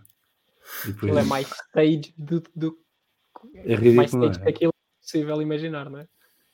Não, mais texto que aquilo, só o anúncio do Toto Wolff ao George Russell que ia ser piloto da Mercedes no Drive to Survive. Luís Rodrigues, bem, uma coisa é certa, eles quase levavam o Verstappen, ficou a centímetros, mas tem quase todos os acidentes na largada, não é? Eles por centímetros não levam os outros, não tem nada especial isso. Young Timers Portugal, Vargons, Alexandre, predominantemente é termo de declaração amigável. Mário Calacho, desculpem o atraso, só queria aqui vir corrigir a minha própria frase sobre Singapura, que os velhinhos estavam fisicamente piores que os outros. Fernando era o melhor fisicamente no fim do Grande Prémio do Qatar. Luís, não sabemos. Olha, o Fernando foi dos últimos a sair da zona de pesagem, pelo que eu percebi. Portanto, ainda teve ali a recuperar-se bem. Se calhar é mais rato e não quis mostrar fraqueza e esperou até já estar mais ou menos em condições. Mas sim, quando estava na zona das entrevistas estava em boa forma já. Era levar em Red Bull em vez de água. Acho que nem isso resolvia ali. Aquilo estava complicado no fim. O José Correia, telemetria, mas ali era preciso ver telemetrias. O Luís vira para um sítio onde já estão dois pilotos, depois já está naquela situação, a única hipótese era um dos dois travar mais cedo. Pá, eu não consigo culpar o Luís. O Luís tem uma largada melhor que os outros dois, está a pneus macios, que são mais rápidos que os dos outros dois. Tem uma oportunidade ali em que os dois estão à luta à sua direita de se meter por fora e depois, pá, não deu. Se calhar uma fração de segundo depois ou uma fração de segundos antes e já nada daquilo acontecia. Eu não sei se o Jorge estava atento e percebeu que tinha o Luís ao lado quando estavam a chegar à curva, porque o Jorge estava a ser bloqueado pelo Max e estava mais preocupado em não bater no Red Bull do que propriamente em perceber que estava lá o colega de equipa ao lado. Portanto, há ali muitas coisas. Isto aconteceu em frações de segundo e, portanto, eu não consigo culpar nenhum deles nesta situação. Portanto, Pedro Cachapuz diz que o Nando foi o último porque teve a prestar-se aos outros. É esse ele também, coitado, estava com o rabo esturricado. Pá, isso deve ter custado muito. Acho teve queimaduras. Tiveram de ir buscar, tirar com uma espátula. Como se tira aquela pizza que está queimada. Vocês não sei se sabem, mas o banco é revestido a ouro. Sim, sim. E, portanto, isto a alta temperatura... Mostra a temperatura que aquilo estava. Mas eles têm que resolver isso na Aston Martin, têm que perceber como é que isso foi possível e proteger melhor o piloto no futuro. No ano passado eles não tiveram um caso semelhante. Não sei se foi a Aston Martin. Não, Foi com o foi Vettel? Houve alguém que teve. Foi É que eu Alpine? tinha ideia que era o Foi. Vettel que se tinha queixado. O Vettel ou foi. o Stroll. E foi o Alonso com a Alpine Com o também. Alpine. Portanto, Se pode ser queixou. problema do Alonso. Ou então Pois, pode ter um agora- rabo muito sensível. Pá, como é que é a história da outra princesa da ervilha, não é? Dos 1000 colchões e sentia a ervilha no primeiro. Pronto, o Alonso tem um rabo desses. É por isso que é bom. O gajo depois, é por isso que ele se adapta tão bem no carro e consegue fazer as curvas todas. Ou então raspa o ouro do banco. É melhor, se calhar. Luís Figueiredo, agora a sério não consigo distinguir onde começa o retângulo com o nome do Guilherme e acaba a t-shirt dele. Pá, Luís, acho que tirar os óculos de sol ajuda.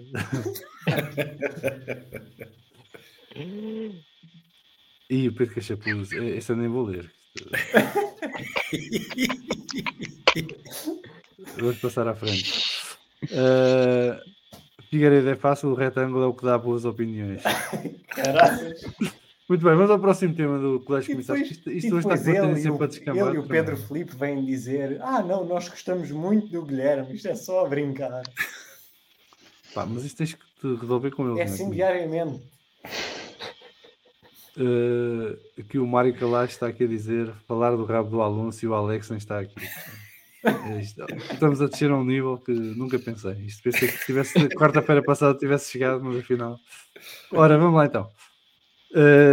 Christian Horner, Red Bull já não tem dupla de pilotos ao nível dos rivais. Isto depois mais um fim de semana miserável de Sérgio Pérez.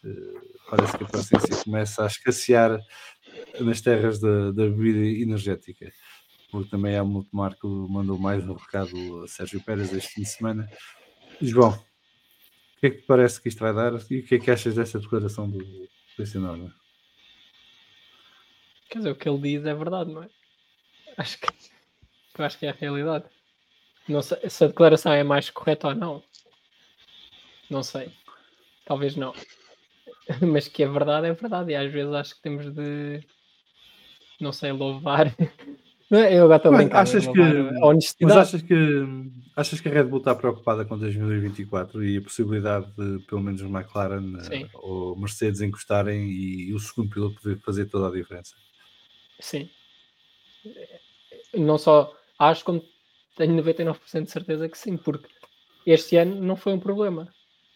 Mas nada garante que para o ano, como já vimos, eu neste momento, se estivesse na Red Bull, ou fosse o chefe da equipa da Red Bull, quem estaria mais preocupado era a McLaren. Mas nós não sabemos. A Ferrari já diz, mas a Ferrari é a Ferrari, não é? Mas nunca sabemos. Diz que vai mudar de conceito, não sabemos se vai estar boa. A Aston Martin poderá outra vez estar bem, não sabemos. Ou a Red Bull pode ter um carro mau, é pouco provável. Mas se precisarem de um segundo piloto, é impossível. Aliás, foi a razão pela qual não ganharam o campeonato em 2021. Obviamente, depois vieram com a história do Pérez, estava-se a adaptar e não sei o quê. E é verdade. Mas se tivesse um segundo piloto melhor, porque o Bottas não era propriamente, não sei, não é World Championship Material, como se diz, na minha opinião, tinham ganho esse campeonato de construtores também. E é aquilo. Eu acho que é mesmo o Pérez tem de se pôr a pau, porque apesar de virem dizer que está garantido o lugar, é a Red Bull. Não é? E se a equipa que manda o piloto, se for preciso, entre sessões de treino, Agora vai para a AlphaTauri. Pois, não foi o Helmut Marko que veio com uma coisa qualquer que ele precisava de uma equipa nova ou de mudar de equipa. É que o Helmut Marko diz já tanta coisa que eu às vezes fico, será que isto é fake news ou isto é mesmo real? E tenho de verificar. Eu, para te ser sincero, não li o que é que ele disse, mas sei que ele mandou uma boca ao Pérez. Ele disse qualquer coisa que tente que o Pérez precisa de mudar de equipa. Como é que... Mas que depois acha que em Austin e no México vai correr. Eu acho que eles ainda não mandaram o Pérez porque eles não têm ninguém para lá meter. Acho que eles estão à espera do Grande Prémio do México e depois... Ou até ao final da época, só para não ficarem mal vistos. Não sei. Porque a Red Bull, e agora a falar a sério, a Red Bull, se tem o azar, entre aspas, de ter mais concorrência. Aliás, mesmo que a McLaren tivesse ao nível que está agora, que faz, a Red Bull fazia primeiro e a McLaren segundo, terceiro, como disseste, João, acho que foste, não foi, que a McLaren nos últimos 3 grandes prémios fez mais pontos que a Red Bull. Sim. Por isso, nem é preciso de repente estarem a lutar pelo campeonato de pilotos. Basta estarem mais perto, uma equipa consistentemente superior às outras, ficar segundo, terceiro, quarto, que já tem luta pelos construtores, e se não tem um segundo piloto que marque pontos, pode ser perigoso. O Alexandre está aqui a dizer que viu num blog que foi comentado num podcast e dado como fonte o que estava escrito na porta do WC, que o substituto é o Alonso. Há um rumor estranho de que Tsunoda vai para a Aston Martin, portanto. Pode-se começar aqui Mas a para compor a coisa. substituir quem? Pois, não se sabe. Se calhar é o Alonso. O chefe de equipa ou é o cozinheiro da Aston Martin? Também pode ser. Muito bem, Sérgio. É um incidente de corrida. As declarações não são bonitas, mas é a Red Bull e são verdadeiras. A Red Bull, neste momento, tem 2 pilotos completamente dispares em termos de performance com o mesmo carro. O próprio Pérez, se houve alturas nestas 3 épocas que o carro poderia não ser bem o mesmo, agora estão desfeitas. Ele próprio diz que é exatamente o mesmo material, portanto, ele não tem tido o desempenho necessário para a equipa. E claramente, vou dizer, a sorte da Red Bull é que só agora é que tem concorrência de 2 pilotos da mesma equipa, porque senão as coisas tornavam-se muito complicadas em algumas corridas entre as jogadas de equipa e as estratégias. Portanto, ou o Pérez já tem o destino traçado, isso ainda não disseram, como o João disse, porque falta o México, ou a continuar assim depressa ou tem traçado. A Red Bull tem na arca congeladora o Liam Lawson, não é? Fez questão de deixar esse trunfo na manga. E em qualquer momento, um dos que estão na AlphaTauri dão um salto. Portanto, o Pérez tem aqui 2 ou 3 corridas para mostrar serviço, ou se calhar dava uns patins. Guilherme. Eu dou penalização à declaração, mas para mim não dou penalização ao conteúdo em si, porque acho que é feio ele, mas acho em todos os casos, quando um membro da equipa vem falar assim no piloto, mas a verdade é que, como disseram desde 2021, que a Red Bull é só o Max. Sim, o Pérez ganha assim desde quando? Desde 2021. Não, desde 2017. Está bem, mas estamos a falar agora só do Pérez, em relação ao Pérez. Que 2017? Não, quando é que o Max foi para a Red Bull? Não foi em 2017? 2016. Então, pronto, desde 2016.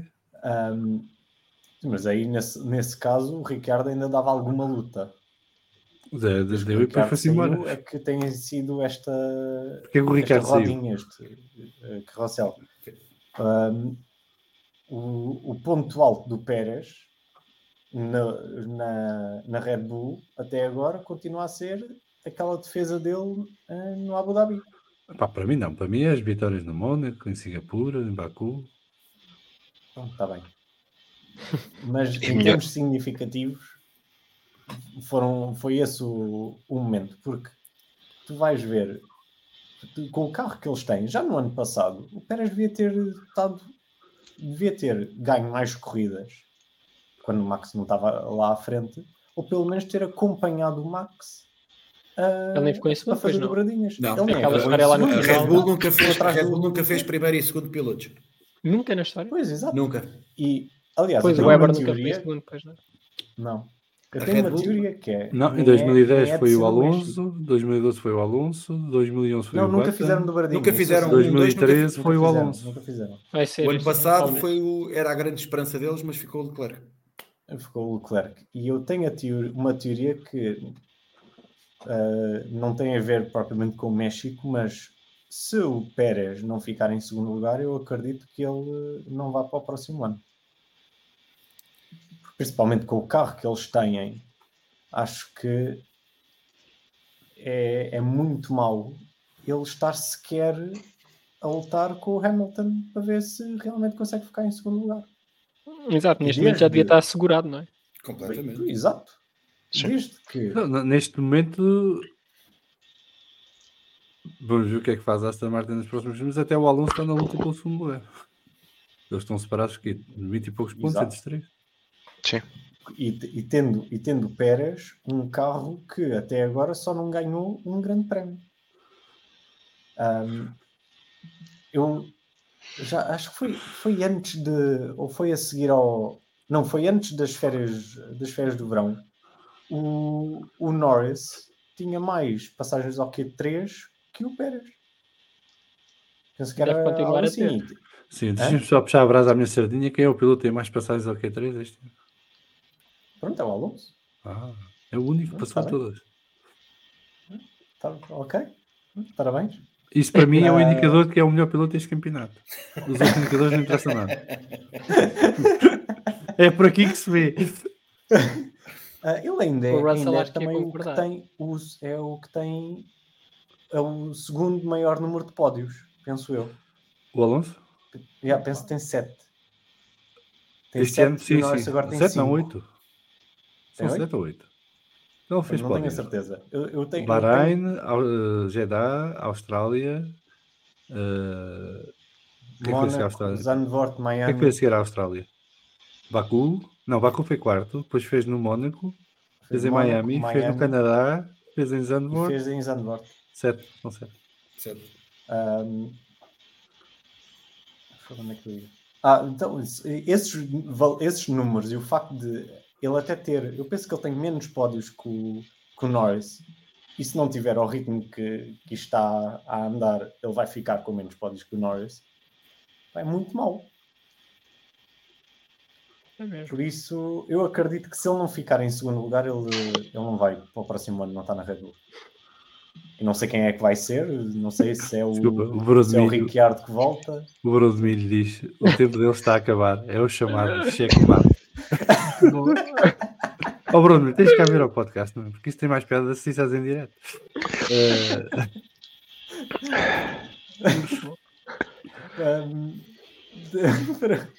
Pronto, é isso, é essa a minha teoria. Muito bem. Luís. Eu acho que ele nem sequer vai acabar a época. Eu acho que ele a seguir ao México, se manter esta performance, a não ser que haja agora um milagre de inversão e que o Max comece-lhe a dizer tudo que eu não acredito que o Max vai querer ganhar tudo até ao final do ano.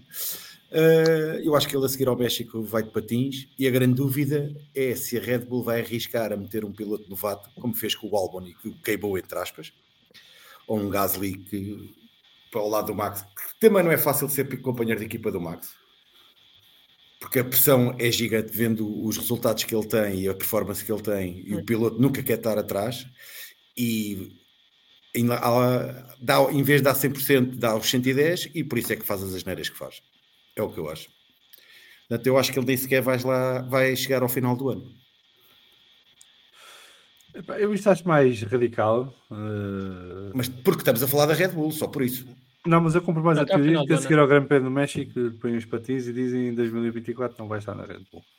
Mas acho que acaba a temporada. Sim. Não estou a ver a Red Bull Não há fazer necessidade. Até porque o Max a não ganhou ser, a não os ser que seja campeonatos para sozinho. preparar, a não ser que seja para preparar o Liam Lawson para o ano. Já está Para preparado, começar já a fez 5 ambientar. corridas. Não, mas dentro da Red Bull é diferente de uma da AlphaTauri. Não me cheira. Não me cheira. E A atenção que pressão de teres um Max ao lado é mas há diferente de contratos teres assinados com um Tsunoda. patrocinadores. O Checo traz muito dinheiro para a equipa. É verdade. É verdade, isso não é verdade. E não se vai deitar isso a rolar assim só porque, pronto, ia faltar aqui 3 corridas. Não vale a pena. Sim, não há necessidade de criar... Acaba o campeonato e vai à vida dele. Muito bem, só ler aqui os comentários, que já são muitos. Eu vou despachar aqui os do Guilherme Moreira, porque o Guilherme veio aqui ao início do programa, deixa-me uma série de perguntas e depois vai embora. E então vou já despachar. O McLaren ainda pode ganhar uma corrida este ano, ou a Mercedes tem mais chances no México e no Brasil, com as curvas lentas que continua a ser o calcanhar daquilo da McLaren e o ponto forte da Mercedes. Guilherme, responde tu. Já ganhou uma sprint. Ganhou uma sprint, mas por acaso a mim não me soube a vitória. Foi estranho. Acho que celebrei mais a qualificação do que propriamente. Sim, mas não era essa a pergunta. Tendo em consideração a performance dos McLaren, ou do McLaren, o Piastri não passou daqui a um por causa do centro de Stroll. os McLaren parecem estar mais fortes, ou pelo menos em pé de igualdade, com os Mercedes nas curvas lentas, mas depois têm de ter atingir o equilíbrio. Não sei, tendo em consideração a carga que, pelos vistos, a McLaren está a ter, ou consegue produzir no carro, eu até diria que México e Brasil, onde eles vão com bastante apoio por causa da altitude, serão as melhores hipóteses da McLaren ganhar uma corrida este ano. Eu, México, acho difícil por causa daquela reta muito grande e o McLaren não tem velocidade de ponta. A reta é muito grande. E o Mercedes tem muito melhor? Não, é mais favorável à Aston Martin do que estas duas. É mais favorável à Aston Martin, na reta até. Curiosamente. Mais favorável à Red Bull. Não, mas esse Pois, Red Bull eu não nem conta. Esse não conta. Esse não conta. Eu parto do Mas princípio que alguém ganha a corrida se a Red Bull tiver problemas, sejam eles quais forem. Exato. O Red Bull do Max. Eu acho que a Red Bull limpa isto até ao fim. Talvez no Brasil, só pelo facto do Red Bull não ter funcionado tão bem no ano passado no Brasil. Só por causa disso. Acho que Mas aí foi porque era corrida sprint e a Red Bull falhou redondamente no setup. E eu acho que por isso este ano eles vão lá só para provar que afinal sabem fazer o setup para o Brasil. Quais são as duas destinos que faltam? É a próxima. É a próxima. Austin, México, e Austin. E depois acho que depois é falta Brasil. México, Brasil. Las É no Vegas Brasil. e Abu Las Dhabi. Vegas e Abu Dhabi. É no Brasil? No Outra Brasil. vez? Sim. Ok. Então se É a melhor calhar pista para fazer um sprint. a Red Bull pode meter as mãos pelos pés. Muito bem. O Guilherme Moreira, acham que a Ferrari já não tem qualquer tipo de hipótese de ultrapassar a Mercedes no Mundial de Construtores, vistos os enormes upgrades da Mercedes no Texas? Eu não sei quais são os enormes upgrades da Mercedes no Texas. É só o chão. Sei que a McLaren não tem mais updates, mas a Aston, por exemplo, vai ter um update e a Ferrari não sei se não terá outro update, portanto também não é assim favas contadas para a Mercedes, só por trás um update. Isto dos Continuarem a updates bater um no outro na primeira volta. e depois fizerem mesmo fizeram aqui. Sim, mas a Ferrari nem à primeira volta foi. É verdade. É por Ferrari. isso que não podem bater um no outro. Isso já... Exatamente. E o Guilherme Moreira ainda, acham que o Alonso e o Hamilton podem apanhar e ultrapassar o Pérez no segundo lugar, ou acham que os upgrades da Aston Martin não vão conseguir dar esse impulso e se o Pérez vai atinar? Isto é mais no seguimento da conversa que estamos a ter. Eu acho que podem. Mais provável o Hamilton que o Alonso. O Luís Rodrigues, a questão é, quem é que substitui o Pérez? O Alonso. É uma boa pergunta. O Rui Tavares diz cá para mim o Alonso ainda pode dar Aston para a Red Bull para fazer frente ao Max. Eu não acredito muito nisto, mas... Ou vai o Norris? Não, é que a Red Bull neste momento tem um problema que é o Norris acabou de assinar... Mas o Norris acabou de renovar o contrato com a McLaren, não foi? Não, foi o Piastri. Não, foi o Piastri. O Norris não renovou também? Não, ele está até 2025. Mas eu acho que ele renovou também. É só se foi uma notícia agora que eu não vi. Ó, vê lá, tu que és o McLaren fan número 1 daqui do podcast. Vê lá se o Norris não renovou também. Mas mesmo que seja como for, isto também não quer dizer nada. Mas eu não estou a ver a Red Bull de repente e roubar um piloto ou outra equipa assim. Só porque lhes apetece. E a McLaren tem experiência em tribunal e tudo. Portanto, várias vezes. Não é assim trinho limpo para ninguém par. A McLaren esta semana contratou mais 2 pilotos, não foi? Então, isso eu não vi. Apareceram mais 2 que vêm das categorias júniores e que fazem agora parte da McLaren. Qualquer coisa. Do roster de pilotos da McLaren. O Luís Figueiredo está a dizer que o Norris não renovou. Não renovou. Okay. A McLaren contratou o Bortoleto. Esse foi um e mais uma notícia de qualquer. Sim, que é o campeão da Fórmula 3. Parece uma boa aposta para o futuro. Então já estão a contar que o Norris vai para a Red Bull, já estão a preparar. Eu não acredito que ele vá, tendo em consideração o crescimento da equipa. Sei lá se vai ou não vai. Tomás Martins, mas uma coisa é certa, o Max ganha os 2 campeonatos sozinho. Ainda não ganhou, mas está quase. Esse é o próximo objetivo. Pontos, o Max, já nem sei, mas é muito. Já aconteceu alguma vez antes no passado? Antes no passado isto foi uma... No tempo do Schumacher era provável ter acontecido, em que não precisavam dos pontos do Barrichello. Okay. Pelo menos aquele que ganhou em julho. Em 2002, que o pior resultado dele foi um 3º lugar. Acho que aí limpava os 2 campeonatos sozinho também. O gajo consegue ter um ano melhor que o Verstappen, em termos de 100% de ir ao pódio. E em 2015 não sei se o Lewis não faz igual. Apesar do Rosberg ter estado na luta com ele. Não, porque acho que ele... Ou 2014 talvez. Não, porque eles têm avarias. O Schumacher foi sempre. Ok. Em 2014 não foi quando eles bateram? Isso foi 2016. Foi 16. Pedro Cachapuz, o Helmut é aquele tio bêbado que eu adoro ter ao jantar de Natal. O Pedro Dias, boa noite. O Pérez está a tornar-se um 31 para a Red Bull, ou melhor, um multi 31. Pedro Cachapuz, nada de bom vem a seguir à frase Helmut Marko diz. Quer dizer, se ele disser Helmut Marko diz que se vai embora, já não diz o mesmo. O pré é só dizer, não é mesmo ir. Alexandre, Alonso e Tsunoda não podem estar ao mesmo tempo na Aston Martin, pelo menos um piloto tem que chegar às prateleiras mais altas. O Alonso também não é assim tão baixo, calma. João Almeida, o Helmut não vê o Pérez com bons olhos. Tinha que vir, há sempre uma destas. Pedro Botelho, Pérez já está no túmulo da Red Bull. Luís Rodrigues, eu acho que a Red Bull não acredita nas opções que tem internamente. Tsunoda, Ricardo. Será que eles buscariam um piloto de fora que dê mais garantias que o Pérez? Pois a questão é qual? É que isto, de facto, estamos numa situação que é os pilotos mais promissores estão todos nas melhores equipas. O Albon, talvez. Mas eles não queriam o Albon de volta. Não Vão buscá-lo. Portanto, mas tiras o álbum, quem é que tens mais? Não tens mais ninguém neste momento? Que não fora do top 5. E tens o Ocon, talvez, mas o Ocon não se vai meter ao pé do Max. O Gasly também já não volta. Apesar do Ocon já ter ganho o Max. O único que foi da academia, mas não sei, acho que também já renovou, é o Sainz. Mete o António Félix Acosta. Olha, o António ia fazer uma perninha jeitosa. Ainda se divertia e ainda ganhava umas corridas. Luís Rodrigues, eu acho que já está, desculpem. Alexandre, a culpa é da Red Bull, o contrato só era renovado na penúltima corrida, síndrome Pedro Barbosa. Para quem é de Sporting lembra-se bem disto. É verdade. Até quem não é. Até quem não é, mas o quem não é, pronto, dou desconto. Podiam não seguir futebol, ou serem muito novos na altura. Pedro Botelho, Pedro Barbosa, que era um jogador fabuloso. Mas aquilo tinha que querer. Tinha que querer. Isso era o Quinito que dizia. Yeah. Pedro Botelho, raça lá a primeira volta, está em último e ainda chega à quarta. O Pérez completou no vinho, não passou de nono, penso eu, 10º. Nono? Ou 10º? Ficou em 10º. Décimo por causa dos bateu o Stroll por um segundo por causa da penalização do Stroll. Em corrida pura ficou atrás do Stroll. Portanto, ficou em 11º. Pedro Dias, teoria chapéu de alumínio, a Mercedes está alta a boicotar-se para que o Pérez fique em segundo e assim se mantenha na Red Bull no próximo ano. Mas há que ter cuidado com isso porque o Alonso não facilita. Portanto, se vocês boicotam muito, o Alonso aproveita e é ele vice-campeão. Assim faz mais um.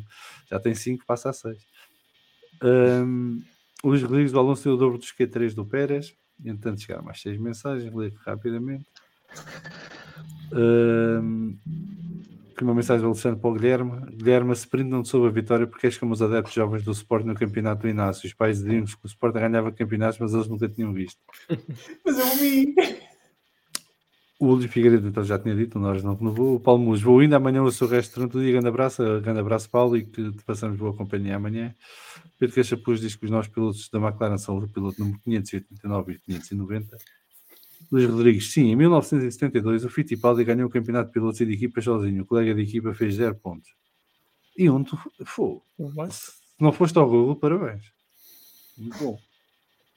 José Correia, chapéu de alumínio. Max no México dá uma volta de avanço ao cheque e este pede por favor para sair da Red Bull. Já nem sai do México e tranca-se em casa um ano. Isso é wishful thinking. Muito bem, vamos ao próximo tema do nosso colégio de comissários. Ben Sulayem veio dizer que os circuitos podem perder grandes prémios por causa dos limites de pista e referia-se nomeadamente ao Grande Prémio da Áustria no Red Bull Ring.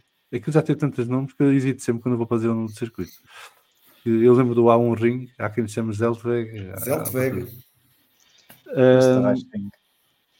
Osterreichring, é verdade também. Se bem que eram os circuitos eram diferentes, os traçados eram diferentes, eram maiores, mas pronto. E bem giros. Mas o Bessalem então veio com essa conversa. Eu fiquei um bocadinho burro a olhar e dizer, bem, eu acho que a solução mais fácil é estender os limites de pista para lá dos corretores. digo eu. Não percebo nada disto, como disse o José Manuel Costa. Eu, para mim, na minha santa inocência de adepto, eu acho que os corretores fazem parte da pista. Pronto, se calhar é defeito meu, mas se estão lá os corretores, por alguma razão é. Não é? Porque senão não era preciso corretores, punham gravilha ou uma escapatória, não era preciso ter lá aquelas coisinhas que fazem barulho e estragam o fundo dos carros. O que é que vos parece? Começo por ti, Sérgio. Nisto da penalização, pareceu-me só o parvo. Não vejo o porquê de retirar circuitos que têm todas as condições para fazer corridas, porque há um problema na forma como a FIA ou a organização ou quem seja impõe os limites de pista.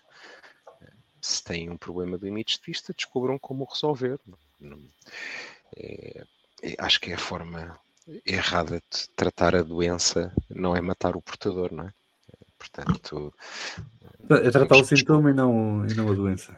Exatamente, portanto, eles aqui estão, acho que estão a ver as coisas ao contrário, conhecendo esta rapaziada, ou aquilo que eles fazem é porque já deve ter alguém que quer trocar os circuitos por outros que serão melhores ou que pagam mais, se bem que isso é da Liberty ou é da organização, mas não vejo qualquer motivo para isto, não me faz sentido nenhum. Metam uma parede, metam uma safer no fim de semana nos sítios onde os pilotos não podem sair, está resolvido. Muito bem. Aqui o Pedro Cachapuz diz que o corretor é pista. O Rui Tavares concorda, para lá dos corretores é que é fora de pista. Pedro Botelho, grande LOL, andam eles a pagar milhões e por limites de pista saem no calendário. Olha, os outros perdem pontos, eles perdem IPs. Pronto, vale tudo. Guilherme.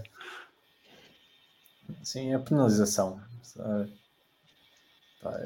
Ele diz isto, mas depois não propõe o que é que ele poderia fazer, o que é que se pode fazer de diferente.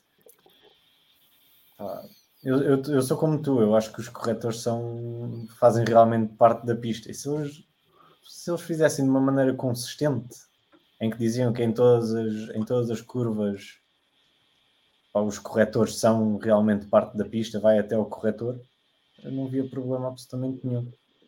Para mim era básico, era se passar com as 4 rodas para lá do corretor, está fora de pista. Exato. Se a seguir ao corretor tiver lá a gravilha ao relva e ele meter 2 rodas, o problema é dele. Eu tenho... E depois há a conversa... Isto da conversa dos limites de pista é tão estranho, porque é como digo, não é consistente. Há pistas onde pode ser um bocadinho para lá da linha branca e depois há circuitos onde isso é problemático. Não sei. Para mim era realmente, é como tu dizes, corretores fazem parte da pista e serem consistentes sempre que vão para lá do corretor é penalização ou aviso, seja o que for. Também podemos seguir na limite de pista é o muro ou o rail. Isso, mas em circuitos onde também há corre-se com o MotoGP, isso não pode ser feito. Não, mas tu tens lá os corretores na mesma. Os carros aí fora vão, o problema é deles. Se eles encontrar a maneira de fazer mais rápido indo por fora, deixas fazer mais rápido por fora, depois copiam os outros.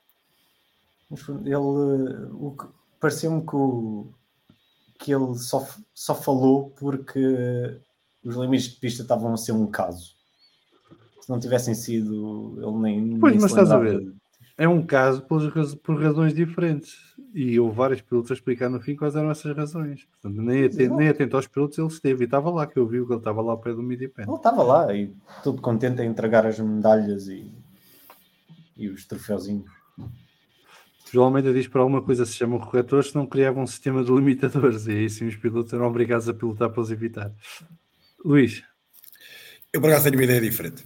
Eu acho que a linha branca existe. Amigos, passam, levam um aviso à segunda, passam mais devagar. Eles levaram 3 avisos. Ao quarto é que eram penalizados. Por isso é que eu estou a dizer. Eles levam um aviso. Mas mesmo assim tiveste a tonelada de penalizações que tiveste. Nenhum deles foi penalizado à primeira ou à segunda, foi à quarta. Mas por isso é que eu estou a dizer. Se eles são penalizados porque saem fora do corretor, é porque estão a insistir. Porque é que há uns que são e outros que não são. Mas isso se calhar é porque uns conseguem e outros não. Então, se forem mais devagar, conseguem. Portanto, por isso é que existem os limites. Mas estás a dizer pilotos de alta competição de Fórmula 1, vai lá mais devagar, se faz favor. É pôr pregos nas linhas. João, Isso já é lindo mais. João, eles quando há muros, eles se esticam, também já sabem que não conseguem andar assim. Quantas vezes não acabam lá? Por isso mesmo, fora dos limites. Por isso é que eu digo, os limites, para mim, acho que deviam continuar a existir. Mas, Luís, tu estás a falar como se os limites fossem uma coisa estática e igual em todo lado. E não são, eles estão sempre a mudar. Isso é outro. Isso era o que eu ia dizer a seguir. Os limites é para cá do corretor, no outro é para lá do corretor, mas isso era o que eu ia dizer a seguir, que é assim, a linha branca, as pistas tinham, as linhas brancas estão à volta do circuito. Eu sou contra esta teoria das linhas brancas. É o que limita o circuito, a pista. Então, mas estão mal postas as linhas brancas, mudei o sítio das linhas brancas, faz favor. Então pronto, então é isso. Mas então tem que ser igual não estão lá para ser... toda Não, mas não estão lá para ser utilizados. Os corretores não estão lá para ser utilizados, tirem-nos. Não. E ponham um gravilho ao relva. Sim. Não, por exemplo. eu Ou um rail, ou um muro. As quatro rodas, não é a duas rodas. Mas não é isso. Desculpa. A duas rodas no corretor. Não, se eles saírem só com as quatro rodas fora da linha branca. Ou para saírem da pista. Que caraças.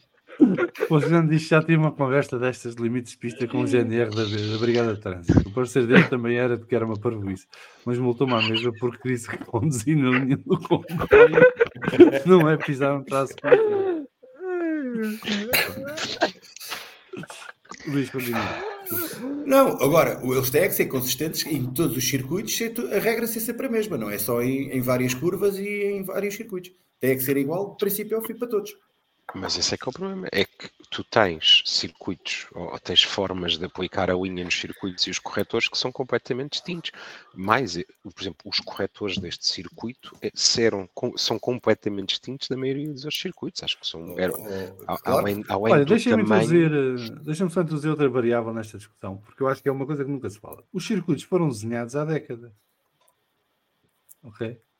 Os carros de há décadas, quando os circuitos foram desenhados, aliás, tirando os circuitos que foram feitos agora nos últimos 2, 3 anos, o resto já tem tudo mais de 10 anos. Os carros para os quais foram desenhados os circuitos são completamente diferentes dos carros que temos hoje. E, portanto, o circuito tem que se ir adaptando à evolução dos carros. Não é ao contrário, não é? Os carros têm que ficar confinados ao desenho dos circuitos que foram desenhados para outros carros, não foi para este. E como tu não podes andar sempre a reconstruir circuitos para seguir a evolução dos carros, tens de ser mais flexível na história das linhas brancas, não é mais restritivo. Quer dizer, se eu tivesse uma empresa de construção civil, estava aqui a dizer outra coisa. Exato. Tem que ser reconstruído todos os anos. Mas esta, para mim, é a minha lógica. Então gostavas que fosse tipo NASCAR e o asfalto é pista? Não é NASCAR. Acho que se os corretores estão lá, é para ser usados, não é para estarem fora. Mas eles usam os corretores, não usam é com as quatro rodas. Mas porquê? Se cabem lá com as quatro rodas, porquê é que não podem usar? Então e pronto. Ponham os corretores, em vez de terem tão largos, façam mais estreitos. E agora? Façam mais estreitos, ou ponham gravilha e relva a seguir ao corretor. Exato. E aí eles já não abusam, não passam com os quatro. Ou aquela relva falsa, o AstroTurf. Qualquer coisa. Óleo. Agora, o que eu acho estúpido é estar a pedir gajos que vão às velocidades que eles vão para estar atentos a linhas brancas no chão que se... Eu não sei... Sim, tem de ser algo que fisicamente... Eu na autoestrada olho para a linha branca fica assim uma coisa névoa, não é? E vou devagarinho, comparado com eles. Portanto, eles ainda vão mais rápido que eu. E estar a curvar ao mesmo tempo e a mudar 50 mil metros no volante. Acho que é ridículo ser a linha branca. Mas no pináculo do desporto automóvel, que é a Fórmula 1, andar a usar métodos obsoletos como linhas brancas para definir limites de pista é só parvo, hoje em dia. Mas é a minha opinião. E eu sou um gajo que tende a ser conservador, mas nestas coisas não sou porque não faz sentido. Para mim é só parvo. E porquê é que eu hei estar a dizer um piloto vai mais devagar? Não. Eu quero que tu vás o mais depressa possível naquela curva. Amanha-te. Sem desbardalhar. Não, agora andamos na lógica da Fórmula 1 taxista. Não é? O gajo tem que ser pneus, tem que ser combustível, tem que ir mais devagar nas curvas, não pode subir os corretores, não pode passar a linha, não pode não sei o quê. Não pode ser.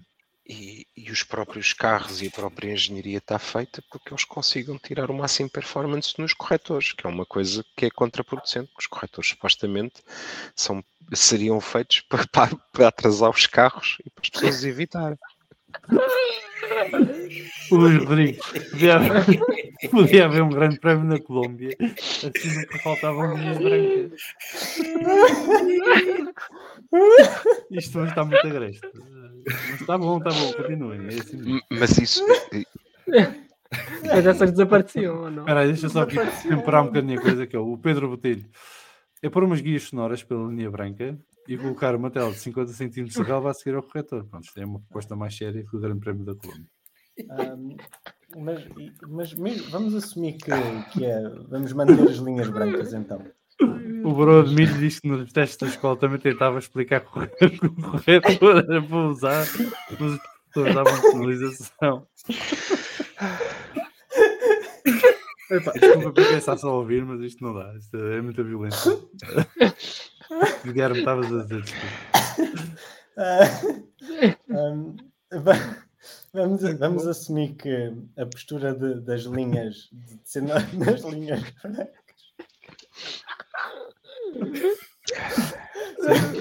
Vamos assumir que continua a ser nas linhas brancas. Mas é que mesmo assim criou problemas porque parecia que não era consistente, porque o Alonso perdeu o carro e recebeu um aviso de limites de pista. O Lando Norris perde o carro, passa a linha branca, perde a volta. Há coisas que não fazem sentido mesmo assim, e situações como o que nós tivemos no final da qualificação, onde põe o Piastri a dar ou a fazer a entrevista, ou a dar a entrevista, para depois no meio dizer, olha, já agora passaste uma linha branca, vais lá para trás. Parece uma novela, parece que estão a gozar com os pilotos e connosco. Sim, esse momento do Piastri foi ainda mais triste porque ele já estava no fim da entrevista, ter ficado em segunda ou terceira, lá o que era. E depois obrigaram e de repente a Naomi é que lhe diz: obrigaram o pobre coitado a ficar para a fotografia. Não, e teve que ser a jornalista a dizer-lhe. Quer dizer, eu sei. E ainda mais estúpido. A fotografia está o Verstappen e o Russell a rirem-se e o gajo ali.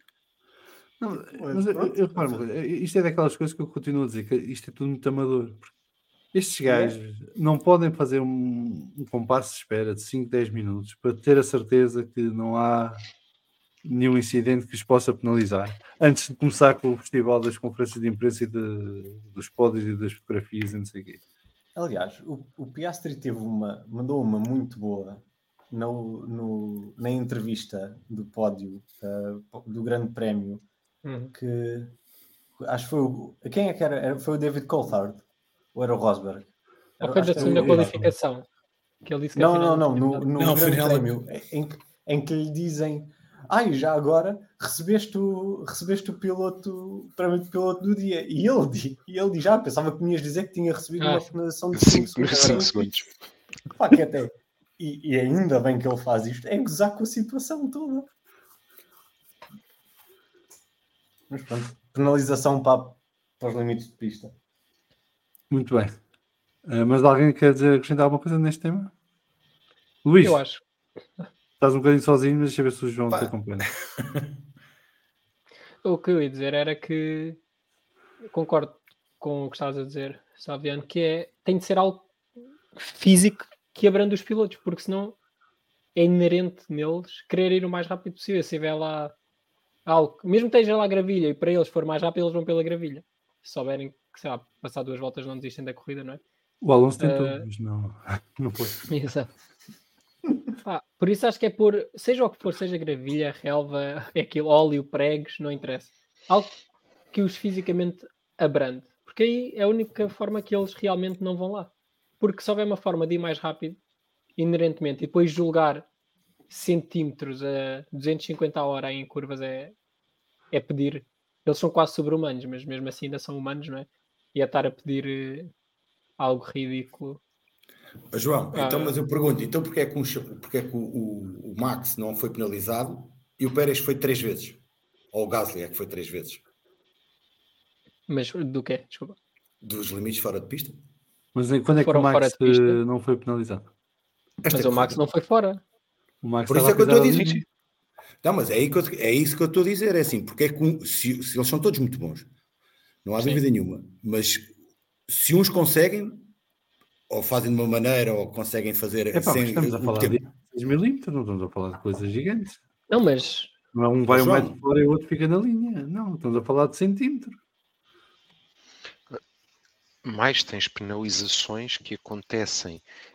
Há pilotos que são avisados e vão à investigação porque empurram outros pilotos para fora de pista e o piloto que é empurrado recebe o aviso por ter saído de pista. Não, mas isso é aquelas parvoíces e estupidezes que sim, porque aquilo é automático e tal como o Alonso vai receber aquele aviso de sair de pista, ou não, isso é estúpido.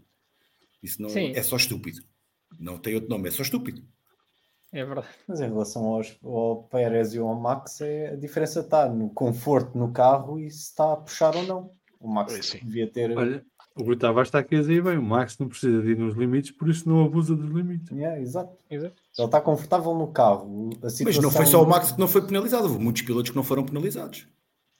Mas estamos a falar de quando? É que houve vários momentos em que houve pilotos penalizados. Houve na qualificação, houve na sprint, houve na corrida. Na corrida. Na corrida só o Max é que não levou avisos? Não, aviso é uma coisa, penalizados é outra. Estou a falar penalizações, porque eles não, levam avisos. Não, penalizações foram 6 ou 7, não foram todos. Avisos levaram quase todos, menos o Max, salvo erro. Mas, João, e quem é que e nem tenho a certeza do Max. E quem é que te diz a ti? E eu acho que o António até acho que falou nisso na transmissão. Eu quero é que eles me digam quando é que eu saio fora de pista logo a seguir, que é para não voltar a fazer. Pronto, mas o Stroll, por exemplo, explicou na conferência de imprensa dele, ele, na segunda metade da corrida, estava tão desgastado que ele nas curvas rápidas quase que desmaiava e deixava o carro ir. Sim, sim. Aqui sim, este... Não tem a ver com mais nada disto. Os gajos da altura já nem viam as curvas rápidas, só faziam por instinto, deixavam-se ir no carro. Sim.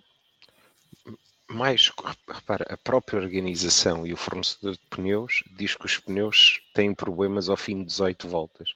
E estamos a pedir que os pilotos durante 18 voltas acertem com o carro exatamente no mesmo sítio, quando sabe que essa degradação vai fazer com que os carros fujam mais, tenham trajetórias alternativas, tudo. O problema é criado por quem organiza e não pelos pilotos. É por algo que os detenha de ir lá. Acho que... Mas, por exemplo, na qualificação, os McLaren vão fora numa zona em que ganham vantagem. Já me lembro do número das curvas, mas eram curvas rápidas em que eles ganhavam vantagem por aí fora. A segunda do Norris não faz sentido que o gajo perde a traseira e corta. Sim, mas antes disso o Norris já tinha tido uma anulada. Sim, foi na curva 4, acho eu. Em que eles ganhavam 1 ou 2 décimas por causa da brincadeira. Sim, que foi a curva que eles estavam a tentar ir ao limite. Passou o tempo todo a cortar. Eles tentavam ir ao limite e passavam ligeiramente. Mas isso era o suficiente para ganhar ali 1 ou 2 décimas. Estas curvas 12 e 13, ninguém estava a ganhar tempo por aí fora. Okay. E a maior parte dos avisos foi nessas curvas. Não sei. Aliás, e essas curvas eram o que foi o que o Leclerc disse, que foram as curvas estendidas dos 80, ou cortadas, vamos dizer, encurtadas com os 80 centímetros, em que eles deixaram de ter aquela referência sonora de vibração para perceberem realmente onde é que estava. Corrigir a trajetória. Eu acho que este é um caso muito particular. E só adicionar uma coisa. Eu acho interessante o presidente da FIA vir dizer isso quando parte da FIA também fazia exigências aos circuitos, não é? Ele também falou de dinheiro. São os que fazem a homologação de circuitos. Sim, mas eles fazem as exigências eles homologam o que quiserem, não é? Por isso eles dizem, é preciso ter isto. Eles que surgiram... Porque ainda por cima, as corridas que ele falou, que é a Áustria, que é a Red Bull que organiza, uma das corridas mais bem organizadas. A Red Bull não tem falta de dinheiro. E o Qatar, menos falta de dinheiro terá, nunca vão sair do calendário. É impossível, enquanto quiserem lá estar. Por isso isto é mesmo só, acho que a conversa dele é para encher chorizos. Não, ele está numa guerra com, já vamos falar disso a seguir, ele está numa guerra com a Liberty, não é? E portanto vale tudo. Mas o que me preocupa a mim aqui é que não haja esta noção de que se calhar o que se tem que rever são os regulamentos, não é propriamente circuitos ou o que quer que seja. É como é que se aplicam os limites de pista, o que é que faz sentido hoje em dia serem os limites de pista, tendo em conta os traçados, não é? Porque, por exemplo... E a rapidez com que o eles sistema terminam. o sistema está bem, o sistema não tem nada de errado, porque o sistema detecta automaticamente que o carro passou Então porquê é que o demoram que tanto está tempo a dar previsto. a penalização, ou o aviso, ou o que seja? A quem? Devia ser mais aos pilotos, ou o que aconteceu Os ao pilotos Piastri. recebiam o aviso na volta seguinte. Não, no caso do Piastri. No caso do Piastri, na sexta. Sim. Sim. Porque na Eles sexta, demoram. no Q3, mas eles demoraram com o Norris também. Porque eles estiveram a rever as voltas todas do Q3. Por isso é que eu digo, devia haver um sistema mais que alertasse os mais rápidos, tipo GPS ou o que for, ou o Mas sistema supostamente laser, há. ou o sistema laser, ou o que for, que seja uma coisa mais Supostamente há, rápida, porque eles no mais domingo não imediata. têm gajos a olhar para todas as curvas a ver se passaram ou não deixaram de passar. Uma coisa mais imediata.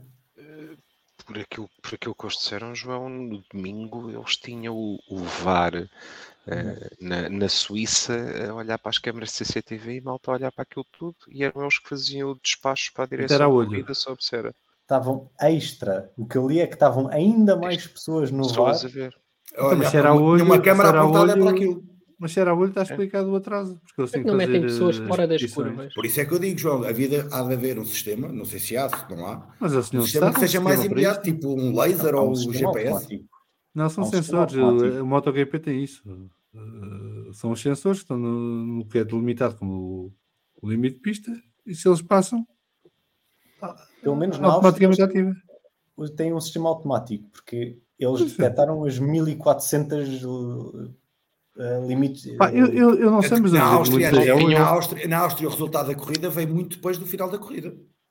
Não, tinham mas isso ali- foi Eles não porque tinham. isso foi que fizeram cagada na aplicação das penalizações e a Aston Martin protestou e tiveram que rever aquilo tudo. Sim, exato. Houve Tá um bem, erro humano. mas demoraram um tempo a ver as voltas todas. Porque houve lá Não, porque a voltas que partir do foram momento em que há o penalizadas. protesto, eles têm que rever tudo, não é só Claro. o que Por isso é que eu incide o digo, o protesto. sistema devia ser muito mais rápido a detectar as saídas de pista. Mas, homem, o sistema estava lá, o que falhou foi a aplicação do castigo. Eles aplicaram castigos erróneos aos pilotos pelas mesmas situações, em que um Ok. apanhava 3 segundos, outro apanhava 5, e depois isso teve que ser tudo revisto. E eles, quando foram fazer a revisão, encontraram mais uma porrada de gajos que tinham feito o mesmo, tiveram a mesma situação. Mas opá, eu não consigo conceber que, desculpa, a não ser que tivessem 1500 gajos no VAR de Genebra a olhar para todos os ângulos e a ver 50 repetições de cada um deles, que aquilo tenha sido feito a olho assim. Faziam Duvido. como no ténis antigamente, um juiz de linha em cada linha e dizia se era in or out.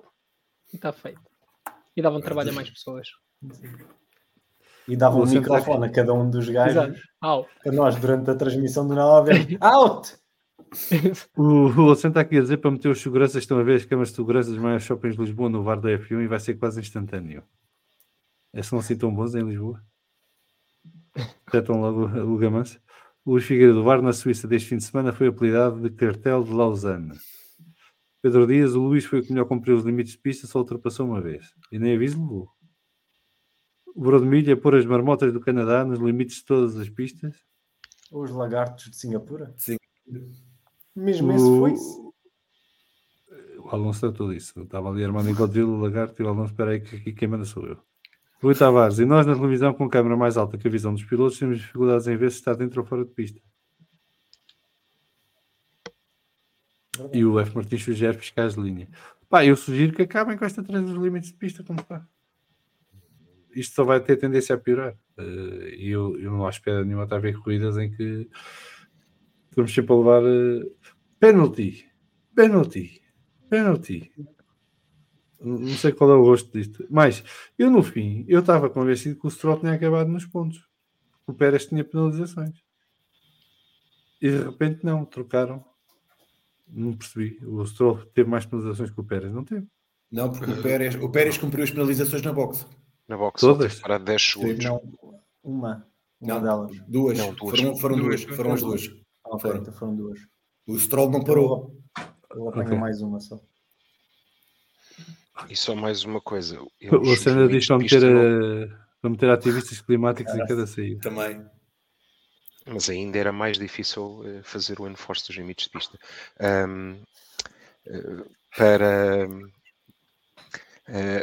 Só para referir uma coisa, os limites de pista não são eletrónicos. Não? Não. Não. Então os 1400 da Áustria foi um gajo pobre, foram coitado. vistos. Fogo. Não são eletrónicos. Só houve um grande prémio em que eles tentaram pôr e tiveram de retirar porque os sensores, que eram umas faixas no asfalto, começaram a ser arrancadas. Mas tentaram isso. Eles tentaram, mas É não. o sistema do MotoGP, não é? É, exatamente. Ok. Muito bem. Só que as forças envolvidas numa moto e num carro são Sim. De 190 kg para 700 e com as forças aí que também dos pneus é substancialmente diferente. Então eu sugiro à produção dos grandes prémios de Fórmula 1 que meta a brasileira a ter o orgasmo cada vez que houver um gajo que passa os limites de pista. E aí acho que a malta já tolera mais facilmente o penalty. 5 seconds. E depois também gostava que alguém me explicasse, já agora que estamos nesta conversa, que é porque raio é que as primeiras 4 vezes dão 5 segundos e as segundas 4 vezes só dão 5 segundos na mesma. Isto devia ser progressivo, não é? Quanto mais vezes faz, mais leva. Isso é que faria sentido, porque a ideia é dissuadir, não é? Ou estou errado? Pensava que a primeira era 5 e a segunda já era 10. Mas Pois, não. devia ser assim, não é? E a terceira 15, a quarta 20, por aí fora. Se é sempre o mesmo, se um gajo descobre que os 5 segundos compensa, está sempre a fazer. Porque eu acho que a lógica dessa é porque não tens mais tolerância nenhuma. Ou seja, a partir da quarta estás sempre a levar. Exato, mas leva mais. Eu, por acaso também acho que não é assim, porque o Pérez passou mais do que uma vez fora de Então, pista. o Pérez passou 3 vezes, à quarta levou 5 segundos, e depois passou a quinta levou mais 5. Não, mas ele passou mais, ele passou mais do que 6 Ele vezes. teve 15 segundos. Ele teve 15 Não, segundos. por isso é que eu estou a dizer. Ele passou 7 Não, ele vezes levou fora 3 de pista. vezes. Ele Não, eu passou acho que ele 7 passou vezes mais. Três Mas ele vezes passou cinco. mais. 3 vezes 5. Ele passou 7 vezes fora de pista. Mas eu acho que ele passou mais. Eu acho que ele passou mais vezes fora de pista, sim. Não, ele teve 15 segundos de penalização. Eu sei, não é isso que está em causa. Eu estou a dizer é que os 15 segundos não corresponderam às primeiras 4, à quinta e à sexta. Eu acho que ele passou mais vezes fora de pista do que 6 vezes. E só levou 15 segundos. Não sei, mas pronto. É para verem. Andamos aqui a falar de Fórmula 1, a perder 20 minutos a falar de limites de pista. Pelo menos. Só ler aqui os outros comentários. O F. Martins diz que os comissários também reportam infrações aos limites de pista. O Alexandre diz que isso de ser brasileiro até o orgasmo parece-me xenofobia, orgasmo para todas. É verdade, mas o meme é brasileira, não é? F. Martins, não foi o Pérez. Não estou a ser racista, é o xenófobo. F. Martins, não foi o Pérez que levou 5 segundos e depois 10, ou levou 10 segundos porquê? Eu não me lembro do Pérez levar 10 segundos, levou 5. Não, levou sempre 5. Levou 5, 5, 5. Diogo Gonçalves, já chegou a vergonha de ver Max. Ele cumpriu, foi uma dupla penalização numa das praias das boxes, foi o que me estavam a dizer. Sim. E parou 10 segundos para limpar 2 penalizações. Sim. Porque Eles têm a opção, três eles quando levam penalização de tempo, têm a opção de cumprir a penalização na paragem das boxes ou levar para o final da corrida e agregar ao tempo final. Desculpa, João. Não, acho que eles são obrigados a se pararem a fazer logo. Eles não podem parar. Foi aquilo que a Red Bull fez no Grande Prémio passado.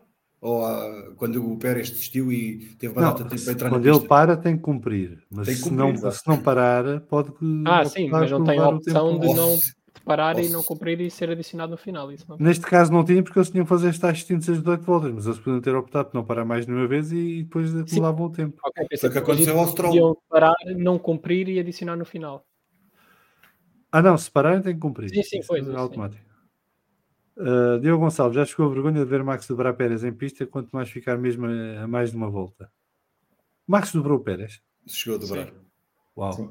Isso nem tinha reparado. Um gajo quando está a ver lá no circuito, a experiência é diferente. Estavas a suar. Pô, nem me lembro. Rui Tavares, pelo que percebi, o Luís Martins tem razão, a partir da 4 conta todas as vezes. Pois, mas eu acho que ele passou mais do que 6 vezes os limites de pista. Passou 7. Não passou 7, se à quarta leva 5, à quinta leva passa a 10 e à sexta passa a 15. A partir da 4. Então, eu há bocado disse 7 e queria dizer 6. Tudo bem, não interessa. É disparate na mesma. Devia levar mais. Se é para dissuadir, tem que ser dissuasora a penalização. Não é? Com o Red Bull 5 segundos não é nada. Pensa, Do Pérez é. Passar o mesmo limite de pista é o equivalente a empurrar o Albon para a parede. Sim. Ou o Alonso a falhar a entrada na box. Sozinho. Ou assim. Sim. 5 segundos. Isto parece a loja de chinês. Não estou a ser xenófobo, Alexandre. A loja dos 300. É a loja de 5 segundos. Ali, na porta, dava 5 segundos. Rui estava, já tinha lido. Obrigado, Rui. O Alexandre, pensava que o Pérez não tinha passado ninguém, mas afinal passou os limites de pista. F. Martins não tinha percebido que tinha levado 3 vezes 5. Julguei que fosse incremental 5 mais 10. Não, foi 3 vezes 5. Muito bem. Vamos ao último ponto do Colégio de Comissários. Finalmente chegaram a um acordo das equipas e, portanto, o orçamento das 4 equipas mais pequenas foi aumentado em 20% para poderem desenvolver as suas infraestruturas. E como se isto não fosse a Fórmula 1, obviamente que as outras equipas todas também tiveram uma benesse e vão poder gastar mais uns pozinhos, onde bem entenderem, para compensar os 20% que estas equipas vão ter. João, isto é importante para o desenvolvimento destas equipas e, portanto, faz sentido para toda a gente que isto seja assim, não?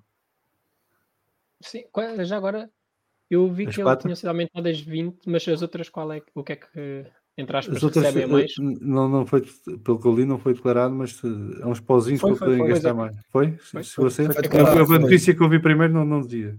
A Ferrari, a Mercedes e a Red Bull foram foram menos. A Aston Martin, a Alpine e a McLaren tiveram mais um bocado. E as outras tiveram os 20, 100 milhões. Ok, também o aumento dos valores, mas em quantidades menores, não é? Sim. Sim. Mas não é a diferença. Eu pensava que iria ser mais. A maior diferença. Red Bull, Mercedes e Ferrari é um extra de 6 milhões de dólares. O segundo grupo, que é McLaren, Alpine e Aston, são 13. E o último grupo, Alfa Tauri, Alfa Romeo e Haas e Williams, são 20 milhões. Por isso é quase 6 milhões de diferença entre eles. Só responder rapidamente ao Pedro Botelho. Se o Alonso não voltasse para a boxe em Singapura, era penalizado por ter atravessado a linha branca de entrada nas boxes? Era. O crime foi atravessar a linha branca de entrada nas boxes. Não foi ter entrado para as boxes a seguir. João. Eu acho que já falámos aqui sobre isto aqui no passado. Acho que faz sentido porque as equipas mais fortes tinham à partida, quando a introdução do cost cap aconteceu, a vantagem de ter infraestruturas bastante melhores, e seria uma vantagem que eu era mais apologista de haver um cost cap separado ou uma quantidade de dinheiro alocada apenas para o desenvolvimento de infraestruturas e não do resto para certas equipas, caso avaliado pela FIA ou quem quer que seja, conseguir desenvolver infraestruturas, túneis de vento, fábricas, whatever.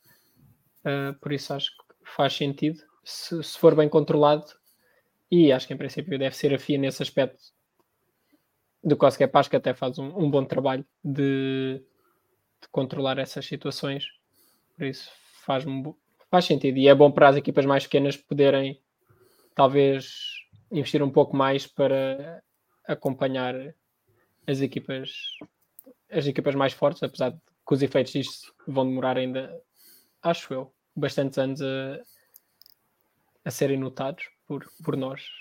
Mas melhor mais tarde, desculpa, é melhor mais tarde do que nunca, é o que eu acho sobre isto, por isso vamos ver o que é que as equipas fazem com isto. Por exemplo, a Williams é uma equipa que tem estado a subir, mas vai estar sempre limitada porque houve como é que se diz? Qual é o contrato de desenvolvimento? Agora está-me a faltar a palavra. Um desinvestimento em infraestrutura na equipa, por isso estão super atrás. Mesmo que agora trocassem a equipa da Red Bull com a da Williams, provavelmente não iriam conseguir fazer o mesmo carro porque lhes falta as ferramentas. Por isso acho que é bastante positivo. Guilherme? Sim, eu também acho que é positivo. Não entendo bem eles usarem a ordem do campeonato para distribuir o dinheiro, porque eu acredito que as infraestruturas... Eles não estão a distribuir dinheiro, eles estão a subir o teto. Estão a aumentar o que podem gastar. São as equipas a gastar o dinheiro do seu bolso, não? Sim, claro. Mas eu acredito que, por exemplo, a McLaren tenha agora, pelo menos, as infraestruturas ao mesmo nível das de topo. E a Aston Martin, que também vai abrir a fábrica, depois já abriu Já abriu parte, vai abrir o resto para o ano. Em fase. Também estará... O primeiro também carro terá- made in Aston Martin é de 2025. Sim, então, nesse caso, em 2025, por exemplo, serão 5 equipas que vão estar quase no mesmo patamar. João, de acordo com o Alexandre, contrato de desenvolvimento é Alfa Romeo. Mas ficaram os dois nos pontos esta corrida. É verdade. É verdade. Mas, por isso, eu tenho essa dúvida, não consigo entender bem porque é que eles fazem isso e não com base Sim, nas infraestruturas que já existem. é verdade. Porque se realmente eles fazem pela ordem do campeonato, vamos imaginar Sim, que mas a Williams... mas tens que ter em conta uma coisa. Isto foi uma negociação. Eles tiveram que Entre as dar às equipas outras todas. equipas qualquer coisa para não vetarem isto. Ok? As que tinham Ok, pedido então- tinham sido as 4 que estavam pior neste ano. Então acho Sobretudo a Williams. que a McLaren e a Aston Martin acabaram por ficar a ganhar. Então tem bons advogados e tem bons gajos a negociar. Mas sim, Aliás, o advogado da Aston Martin tem mais pontos que a AlphaTauri. A AlphaTauri tem mais pilotos que pilotos. Já não. isso já não tem. Já não tem? Já não, Não. porque o Lawson pontuou. Pois foi. Assim pontou. Mas acho que é uma boa notícia. Realmente há um limite nas infraestruturas das 4 equipas que estão lá mais abaixo. E esta é sempre uma ajuda. Eu acho que eles tinham 48 milhões ou 45 milhões para gastar em infraestruturas. Por isso tinham sempre esse limite, e realmente, se mantivesse tudo igual, a Williams iria ficar sempre atrás, a Haas iria ficar sempre atrás, a Alfa Romeo também. Por isso estou num bom caminho. Estas negociações é um bom caminho. Antes de ir ao Luís, aqui o 1920 ADV KTM, difícil de entender ao Sainz ficar de fora do GP de uma equipa como a Ferrari, quando o Rui Tavares, carro 1920 ADV KTM, a falta de um carro de reserva, dá nisso. É um bocadinho por aí. Eles só detectaram o problema perto do arranque das voltas de formação da grelha e já não tiveram hipótese de reparar. Luís? Não, eu acho que é sem penalização. Eu acho que faz todo o sentido tentar aproximar as equipas de nível da competitividade e dar mais hipótese a quem está cá em baixo. Felizmente não nivelaram por baixo, não cortaram as que estavam lá em cima. Dou hipótese é das que estão cá em baixo subirem. Exato. Muito bem. Já falamos... Não, o Sérgio ainda não falou porque... Estamos a falar do aumento de 20% de investimento para as infraestruturas para as 4 equipas pior classificadas do atual campeonato. É totalmente lógico. Sabemos que as 4 equipas que estão cá mais abaixo se queixam que não têm, ou algumas, se queixam que não têm recursos. Sim, porque a ASA a esta hora está a pensar como é que a gente vai gastar isto? Sim, foi por Ser isso. dinheiro para gastar, não é? Eles dizem que vão apresentar um grande upgrade para este grande prémio, não é? Foi por isso, ou porque, por exemplo, não É estou uma bandeira em que crer fazem que a muito Alfa Tauri não precisará. E não quer mesmo só gastar o dinheiro, mas a Williams já disse que sim, e a Sauber, ou a Alfa Romeo, ou a Audi que vem aí de certeza que vai querer gastar mais dinheiro, e portanto é uma excelente hipótese, e como já foi dito, nivelaram por cima, o que foi bom. E só prova que o teto orçamental não, às vezes tem de ser quebrado, ou não tem grande lógica, mas pronto. O Diogo Gonçalves está aqui a dizer que o cost cap devia ser 300 milhões com tudo, pilotos incluídos, e 50 milhões para investimento para infraestruturas. Eu também sou favorável a uma solução destas. Não sei se 300 milhões é o número certo, ou os 300 mais 50, mas eu acho que o que faz sentido é que eles tenham um teto para tudo, igual para todos, X centenas de milhões, e a partir disso, quem gastar o dinheiro em repousados ou fazer carros a sério é com eles. Ninguém tem nada a ver com isso. O Alexandre diz, o que vai fazer a AS com isso? Almoços. Pronto. Mas a AS não é o Alexandre. Eu acho que eles nem os almoços sabem que dá para gastar. Rui Tavares, mas o investimento no EC não foi para desenvolver carros fora da Fórmula 1. É verdade. E com isso também trazemos aqui à baila uma coisa importante, que a Aston Martin está de volta ao EC. E vai trazer o Valkyrie a partir de 2025 e vai competir mas depois no campeonato. Não, As calma, novas que ainda equipas tinha da Fórmula acabado. 1, não é? Ainda tinha desculpa. acabado, calma.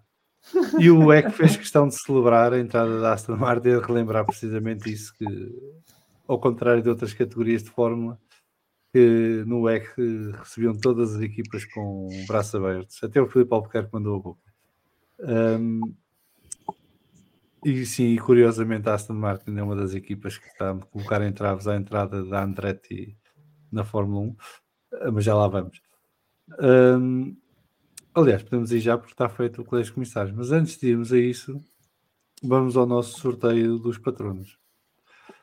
E o que é que eu tenho para oferecer aos nossos patronos hoje? Primeiro deixem-me preparar aqui a página, que é aquela coisa fantástica que corre sempre mal. Share screen. Lá vem os balões. Ora, isso é que era, balões.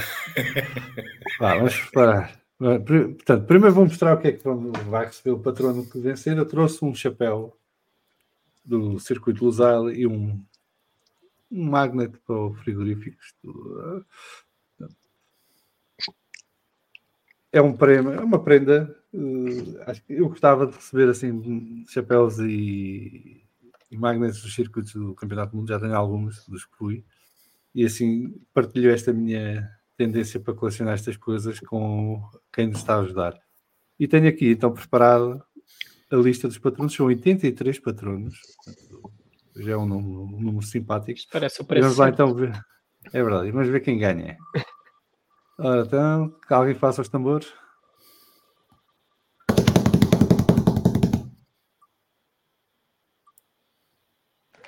E o João Alves ganhou o chapéu do Lusail e o Fritz Magna. Estou a ouvir a musiquinha. Isto está a musiquinha e tudo. Sim.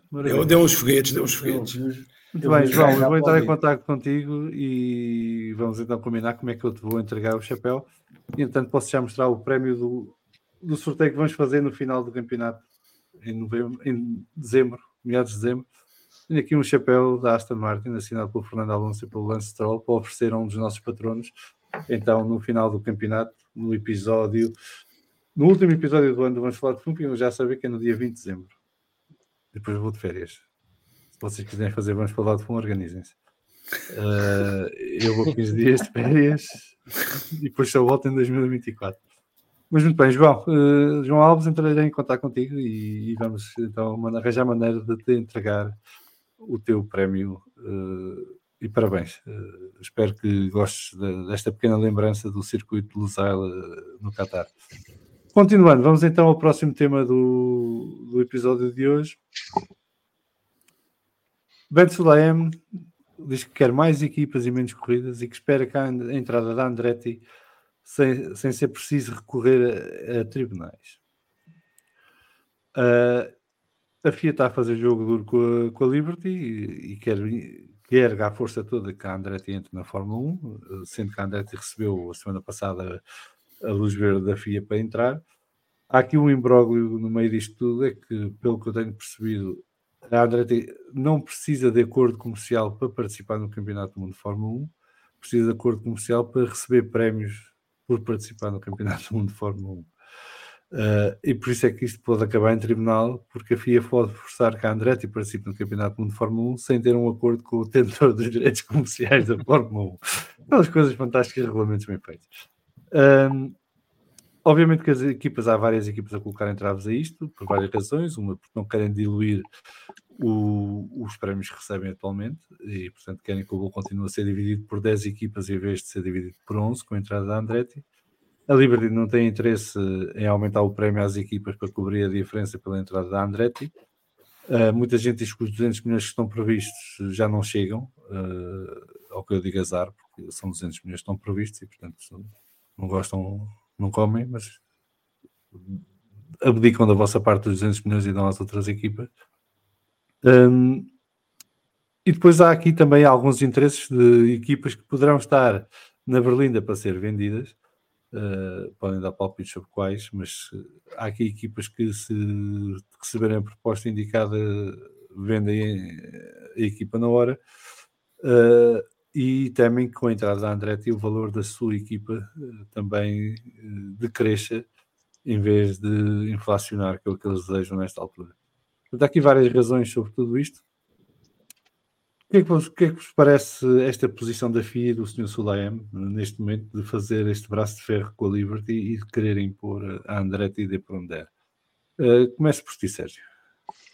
Eu acho brilhante. O momento, a forma como é feito, estive a ver a entrevista e tudo o que ele diz e a forma como ele diz é de uma lucidez tremenda, e não há dúvidas. A FIA já decidiu que vai haver uma 11ª equipa, e ele fez questão de mandar a mensagem aos detentores dos direitos comerciais que ou fazem como eu quero ou depois vão fazer como alguém vai querer, sem nunca dizer isso. E acho que foi, como alguém estava a escrever, foi um momento de lucidez e eu acho que foi brilhante. Ele esteve bem. É o André MM. Exatamente. Ele esteve bem. Acho que é o que todos queremos, é mais uma equipa ou até mais 2 equipas. Quanto aos acordos comerciais e quanto às regras, esta história, foram eles que acordaram as regras, foram eles que disseram que eram 200 milhões, foram eles que sempre disseram que queriam mais equipas desde que houvesse estabilidade e que tivessem capacidade financeira. A Andretti tem, ou pelo menos parece ter. As regras foram feitas por eles, agora respeitem-nas e sigam para a frente. Mas acho muito bem, e concordo. Quer dizer, eu quando vi que ele estava a dizer que mais equipas, pronto, concordo. Ele a dizer menos corridas, também concordo. Acho que o calendário é demasiado grande. Mas quando se junta as duas coisas, eu acho que é um bocado fantasia. Porque eu não consigo imaginar ou não consigo pensar como é que eles na Fórmula 1 conseguem... Ok, deixa-me só te dar uma dica. O calendário é definido pela FIA. É? E tem que ser homologado pelo Conselho Mundial. Então pronto, se o gajo quer menos corridas, que tenha menos corridas. Não, ele não quer menos corridas, ele está a mandar um recado. Menos corridas, menos dinheiro. Era um bocado isso que eu estava a querer dizer. Menos dinheiro quer dizer que as equipas vão estar ainda mais... Mas as equipas querem menos dinheiro. Querem menos dinheiro, não, querem menos corridas. Porque elas são limitadas no que podem... As equipas não ganham por corrida. O que eu estava a dizer era o facto de haverem menos corridas e as equipas quererem menos corridas e toda a gente querer um bocadinho menos corridas dificulta depois a ideia de se ter mais equipas. Porque aí o bolo vai ficar sempre menor, tu acrescentas uma equipa, estás a dividir por mais. Pronto, essa era a dica que eu te estava a dar. Ele está a fazer uma ameaça velada à Liberty. Eu sei, eu percebi, mas por isso é que eu acho que ele está... Mas ele não está a trocar, ok? O que ele está a dizer é, ou levam as equipas ou levam as equipas com menos corridas. Eu sei, o que eu acho é que ele pode ter razão no que está a dizer, mas a maneira como ele está a dizer isto parece uma declaração de guerra à Fórmula 1 e às equipas. Isto é uma declaração de guerra. Então, não, isso já foi a semana passada. A dar a luz verde à Andretti e estão a declarar a guerra. Sim, mas eu acho que isto aqui só vai piorar a situação da Andretti. Porque as equipas vão estar ainda menos a favor de entrar a Andretti. E depois vamos ter uma guerra em tribunais que eu acho que ninguém quer isto, mesmo que ele diga que o faz. Mas as equipas não querem guerra nenhuma em tribunal porque isso também as desvaloriza. Claro. Sim, claro. Eu posso estar muito enganado, mas em termos de fãs, independentemente de equipa, toda a gente quer a maioria das pessoas querem mais equipas. Eu também quero. Se a maioria das pessoas e dos fãs, que são quem dá valor ao produto, querem mais equipas, e até são quem supostamente são o alvo dos patrocinadores e tudo isso, não estou a ver as próprias equipas quererem fazer uma guerra dessas contra os fãs. Eu estou totalmente de acordo. Eu quero mais equipas, e se for uma equipa com o nome e com a dimensão da Andretti, ainda melhor. Simplesmente não percebo, ou sei que com mais equipas nunca irá haver menos corridas. É por aí. Sim, mas... Por isso é que eu acho que ele está quase a criar uma guerra desnecessária. Não, ele deu um aviso. Isto foi um tiro ao lado. foi um tiro de aviso. Eu quero mais equipas e menos corridas. E uma delas vocês vão ter de me dar. Ou então temos guerra. É só isto. Mas eu não gosto dessa posição. É mais por aí. Mas Mas- estás a negociar, não estás a tomar chá. Não é para ter conversa Tem razão. civilizada. Mas está, isto não é, como diz o João, isto não é um chazinho com torrões de açúcar de 200 milhões de dólares. Isto vale tudo. Não. Eu compreendo. Que querias que ele viesse dizer Liberty, por favor, se não te incomoda, faz-me lá o jeito de aceitar mais uma equipe. Não. Até porque Já depois estão em guerra no há fim meses. até foi irónico a dizer assim: não vamos chegar à parvoíce da equipa não poder entrar no paddock por causa que os passos são dados pela Liberty. Pronto, eu agora demonstrei que por mim eles eram todos felizes e andavam de mão dada. Eu agora só estou à espera do comentário do Alexandre. Pedro Botelho diz que são 9 equipas gananciosas pelo dinheiro e uma cheia de vontade para vender motores. Não, o dinheiro não é o único fator. Há aqui outros fatores. Por exemplo, para a AS não interessa a Andretti entrar na Fórmula 1. Exato. Por várias razões. Com o mercado americano. A AS mal aproveita o mercado americano, mas o pouco que aproveita vai à vida se a Andretti entra. Não é? E depois há outra coisa, que é uma equipa nova vai roubar pessoal às outras. Claro. Não é? E vai ter capacidade financeira para atrair quadros. Aquilo que se passou com o Rob Marshall, não é? Que vai para a McLaren. Sim. Ele vai para a McLaren porque a McLaren lhe paga um salário que a Red Bull não estava capaz de lhe oferecer nesta altura. E como esse, há outros casos. Não é? E, portanto, a entrada de uma nova equipa também vai ter esse impacto. Portanto, há aqui várias coisas que fazem com que as equipas tenham tendência a ser contra. Sendo que a Andretti é uma das equipas no mundo que competem mais desportos, ou seja, pode diluir muitos esforços por todas essas equipas. Pois. E está a montar a equipa de NASCAR, está a montar a equipa de IMSA, tem a equipa de IndyCar. Só 2 equipas da Fórmula 1 é que assinaram aquele não é memorando. Alpine e McLaren. Alpine e McLaren. Depois a Aston Martin e a Mercedes são contra, as outras não sei dizer. Não foram suficientemente. Não, foi para entrar a Andretti. Não foi memorando. Foi serem a favor. Quase serem a favor. Okay. Dizer que eram a favor da entrada. Eu tinha ideia que o Williams também tinha dito que não, que era contra a Andretti entrar. Eles antes de estar o tipo que veio da Mercedes eram a favor e agora são contra. O Alexandre tem aqui uma mensagem para o Guilherme.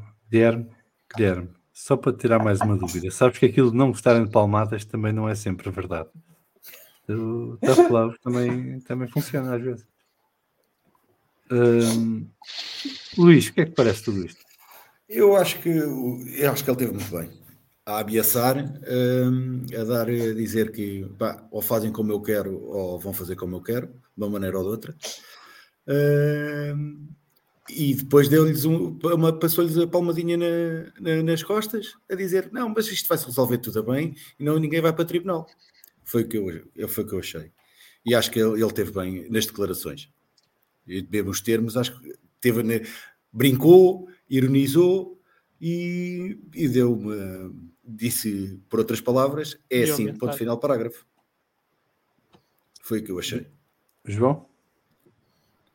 Não tenho muito a adicionar, acho que é o que já disseram aqui. Faz sentido, acho que é o que toda a gente quer. Agora é só uma questão de tempo até as equipas mudarem de opinião, seja bem ou mal, de forma a Andretti entrar. Porque eu acho que vai entrar. É mesmo uma questão de tempo. O Carlos Lopes está aqui a perguntar, e os pilotos? Ora, o Lewis Hamilton disse uma coisa na sexta e outra no sábado. Ou uma na quinta e outra na sexta. Na quinta-feira disse que era a favor e que havia aqui a oportunidade de ter mais pilotos e inclusive de trazer uma mulher para a Fórmula 1 finalmente e mais diversidade. E depois na sexta-feira deu assim um bocadinho... eu não deu o dito por não dito, mas deu um passo atrás. Porque se calhar recebeu uma chamada do Toto a dizer-lhe, olha, vê lá se também queres menos corridas.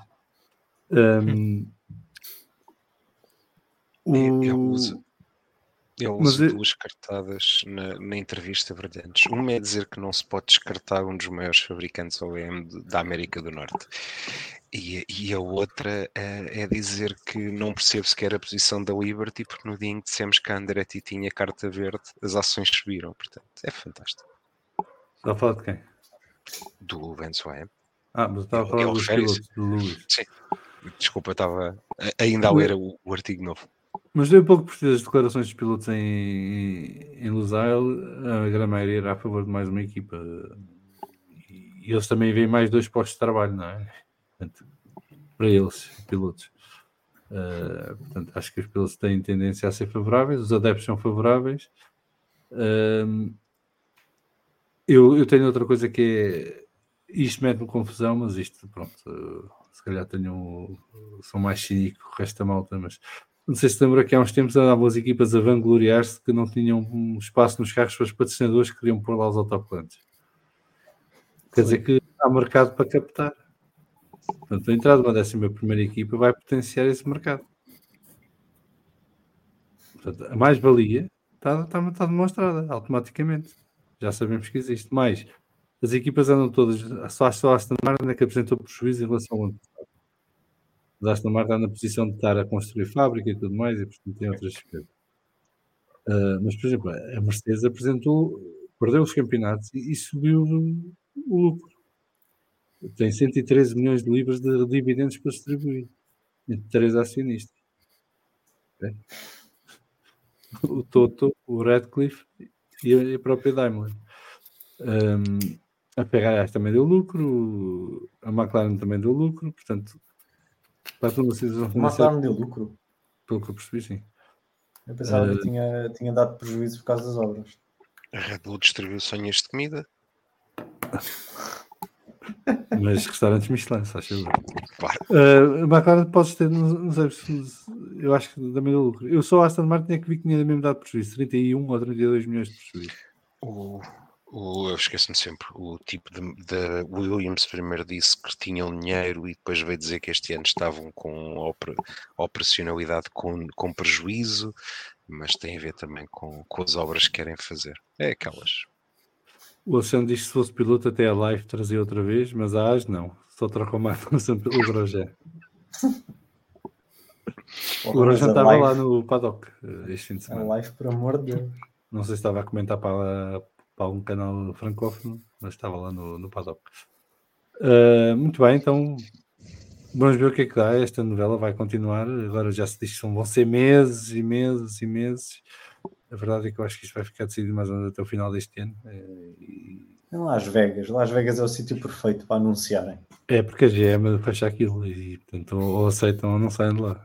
E o que se passa em Las Vegas fica em Las Vegas, portanto é o sítio certo para este tipo de conversas. Vamos ver o que é que vai dar. Vamos ao próximo tema. Lance Stroll está sob a alçada disciplinar da FIA. Vários incidentes que ocorreram durante o fim de semana. O mais célebre foi o empurrão. Houve também o atirar o volante, depois o não ter ido para a zona de pesagem quando saiu do carro, que originou o empurrão supostamente, porque eles são obrigados a ir pela frente das boxes para não haver dúvidas sobre a questão do peso. E depois também as declarações que fez à comunicação social logo a seguir ter saído do carro, ou a seguir a esses incidentes todos. Eu vou ser sincero, eu hoje estive a fazer um esforço de memória e não me lembro nunca de ter visto a Comissão de Ética da FIA emitir um comunicado à imprensa a explicar que um piloto estava sob alçada disciplinar. O último caso que tivemos parecido com o do empurrão, e foi bem mais grave, foi o Max Verstappen com o Ocon no Brasil, em que chegaram quase a vias de facto e o Verstappen estava com vontade de acertar o passo ao francês. E o Verstappen, passado uns dias, levou 2 dias de serviço público que acabou por cumprir na Fórmula E, salvo erro. O Christian Horner também não teve de ir... O Christian Horner teve de pedir desculpa ao comissário e também foi fazer um serviço público de Doha, precisamente, do Qatar. Desculpa? Acho que o Vettel também... Não, teve que ir falar aos comissários, foi uma coisa assim. Foi falar aos comissários. Sim, mas a questão não é haver castigos. A questão é nunca foi feito um comunicado à imprensa a esclarecer que um determinado piloto está sob a alçada disciplinar da FIA. Lembra-se algum? Não. A Talvez ponto o de todos os Vettel, jornalistas quando ele andarem... mandou o Whiting lá para vários sítios. Aí Mas não não. houve. Não sei, estou só a perguntar. Eu não me lembro, que eu sei, contei um frenesim nas redes sociais, os jornalistas todos a pegar naquilo e a dar a sua opinião sobre o tema, porque a opinião do jornalista é essencial para o bom funcionamento das instituições, como todos sabemos. Porque eu estava mesmo mortinho por saber o que é que os jornalistas pensavam sobre isto para poder dormir descansado. Mas a verdade é que isto há aqui uma série de acontecimentos que me deixam um bocadinho pé atrás. Pois. O Lawrence Stroll dá a entrevista a dizer não a Andretti. Depois, no dia a seguir, saem rumores sobre a venda da equipa e que o Lance Stroll já não estava motivado. Um gajo que não está motivado tira volantes e fica chateado porque faz uma má qualificação. E depois, de repente, o Lance Stroll é posto sob alçada disciplinar de forma pública e bem clara por coisas que já vimos muitas vezes acontecer na Fórmula 1 e que não tiveram repercussão nenhuma para além do dia em que aconteceram. Eu estou um bocadinho estupefacto com isto. Mas quero saber a vossa opinião. Guilherme, o que é que pode ser tudo isto? O que é do comunicado? Tudo. O comunicado é... Não é o comunicado. As ações do Stroll e toda a envolvência. Eu acho que o empurrão é feito a quem ele não devia ter feito, mas é daquelas coisas que pronto, ele fez certamente por frustração, não por querer realmente agredir alguém ou empurrar alguém, seja o que for. Acho que eu não sei se ele disse alguma coisa nas redes sociais ou assim. Não. Não. Sabe, não. E corrijam-me só para ver se eu vi bem. O empurrão é o treinador dele. É o treinador dele. E nem dá para ver, na verdade. Eu posso lhe dizer porque foi ao pé de mim. Eu não vi Foi o a ti que te empurrou? Não, eu não vi o empurrão. Mas um segundo depois do empurrão, eles estavam ao pé de mim. E o treinador não estava chocado, chateado, nem eles estavam ali pegados à porrada, nada. Eles continuaram para fazer o trabalho que tinham que fazer, que neste caso ir à passagem e à comunicação social. O empurrão foi um momento de frustração dele quando sai do carro e porque ele estava a querer ir para a parte de trás da boxe e o treinador estava a dizer que não podia porque tinha que ir para o outro lado. E ele ficou chateado. Ele estava frustrado. Estava frustrado ao máximo. Percebe-se a frustração de o atirar. Eu não conseguia perceber porque é que estava tão longe do Alonso, basicamente. Sim, mas a verdade é que ele tem um azar de estar num carro que é melhor do que os resultados dele têm demonstrado e tem o problema de ter o Alonso como colega de equipa que já destruiu carreiras de pilotos super promissores, como por exemplo o Stoffel Van Dorn, que era, vamos dizer, o Oscar Piastri daquela altura de 2016. Por momentos pensei que você deu o Kimi Räikkönen. O quê? De destruir a carreira do Räikkönen. Não. E ele é a terceira corrida em que ele sai no Q1 consecutiva. Eu acredito que ele esteja frustrado e esse comportamento é normal. Eu acho que numa situação normal, se ele tivesse pedido desculpa pelo comportamento nas redes sociais, isto aqui estava resolvido. O problema é que há muita gente que não gosta do Stroll, aproveita o facto de ele estar numa maré mais baixa, por isso vão e continuam a carregar e partilham o vídeo e ficam ali a esfregar sal na ferida. E depois é esta guerra entre a FIA e as equipas, que, como tu disseste, o Lawrence Stroll dá uma entrevista a dizer que que não quer mais uma equipa. Aparecem as notícias de que ele vai vender. A FIA do nada pega nisto desta maneira. Acho que é um cocktail de coisas que estão a acontecer todo ao mesmo tempo. Luís? Ali notou-se definitivamente que foi a frustração do piloto a não conseguir o resultado que pretendia. Ele sai do carro daquela maneira e empurrou o treinador, porque o treinador estava a fazer o papel dele, estava-lhe a dizer que tinhas que ir por ali e ele estava chateado com ele próprio e teve aquela reação. Pior que eu acho é que foi a seguir, quando ele já não está tão a quente, foi aquela não conferência de imprensa que ele dá aos jornalistas, aquelas 2 ou 3 frases e depois vai embora. Mas o Kimi fazia disso e era maior da praça. Mas o Kimi não saía. Mas o Kimi ficava assim a olhar para as pessoas e ele não ficou, ele saiu. Não sei o que é pior. Mas na conferência de imprensa a seguir à corrida, houve vários pilotos que viraram costas a jornalistas por perguntas parvas, por exemplo. Acho que foi um bocado por aí. A questão das partes laterais, da venda da equipa, do Lawrence Stroll estar a vetar a Andretti, poderá ter a ver com isso. Espera.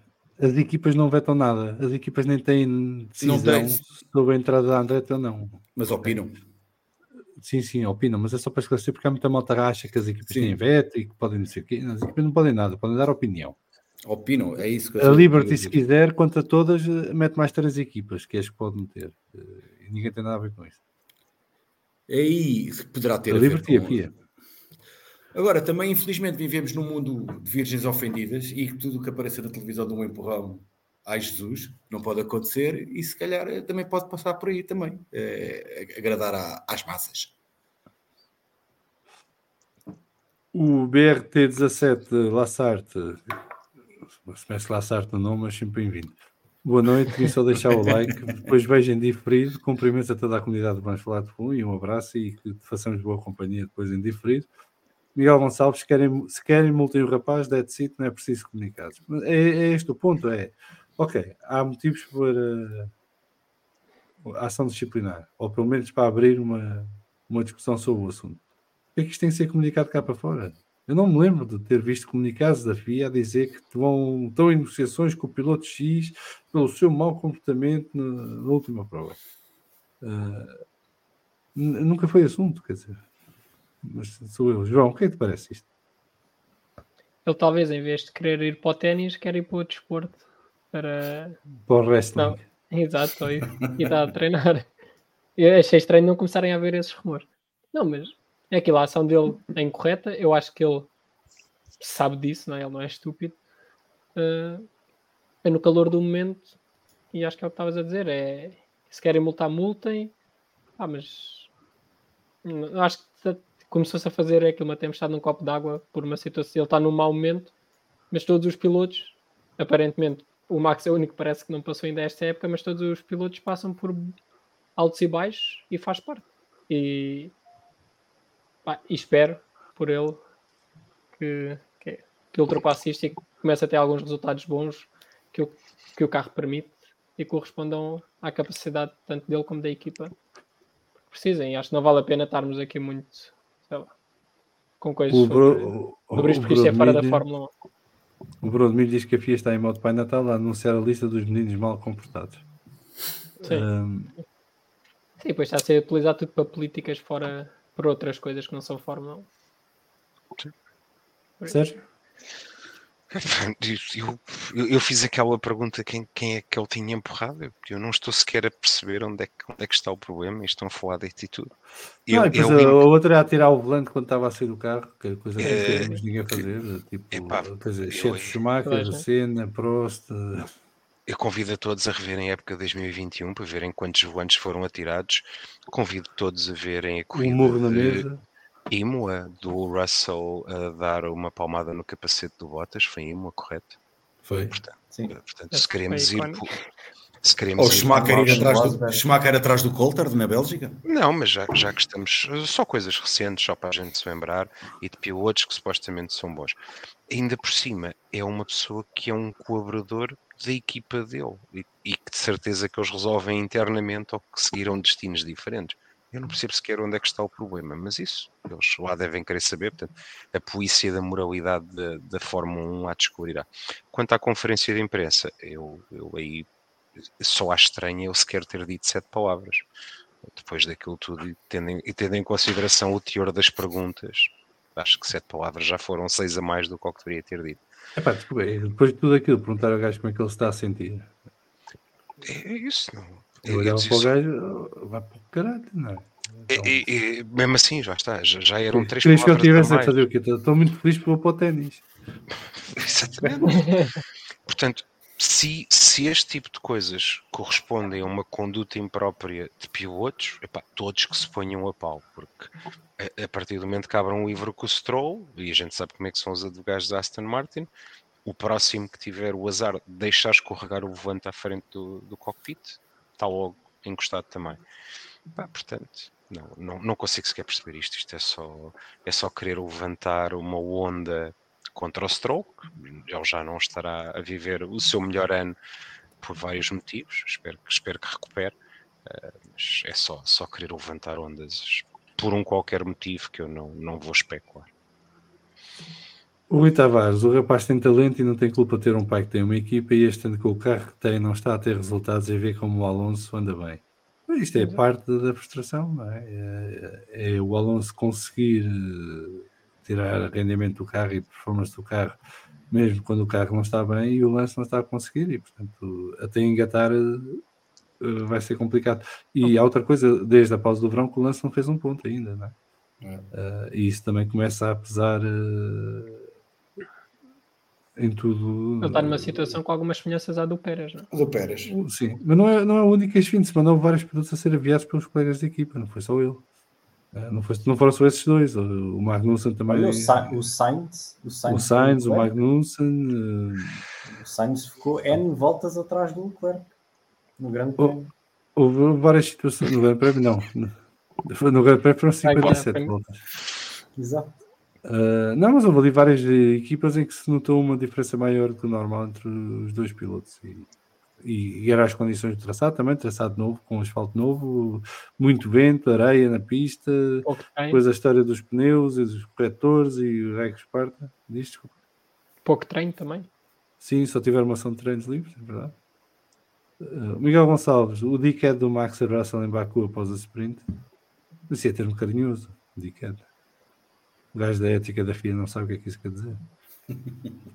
O Dr. Soldas aqui a mandar-nos um abraço, boas noites, ainda havia tempo de deixar like, um abraço a todos, que amanhã já os ouvirei no trabalho. Um bom podcast, obrigado Dr. Soldas e obrigado pelo apoio que nos dás como patrono e que te passamos boa companhia no trabalho.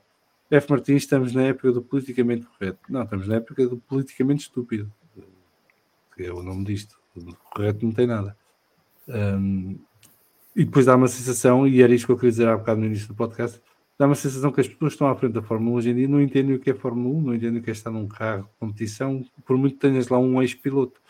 E depois tomam decisões e analisam as situações sob um prisma que não tem muito que ver com a realidade do desporto, não é? E, quer dizer, estes gajos vinham o Piquet a acertar o passo ao Salazar, era o fim do mundo, não é? Acabava a Fórmula 1, porque isto é um desporto muito violento e as crianças não podem ver isto. E quem diz esse diz outros casos. E, portanto, o que me impressionou foi ter havido o press release sobre isto.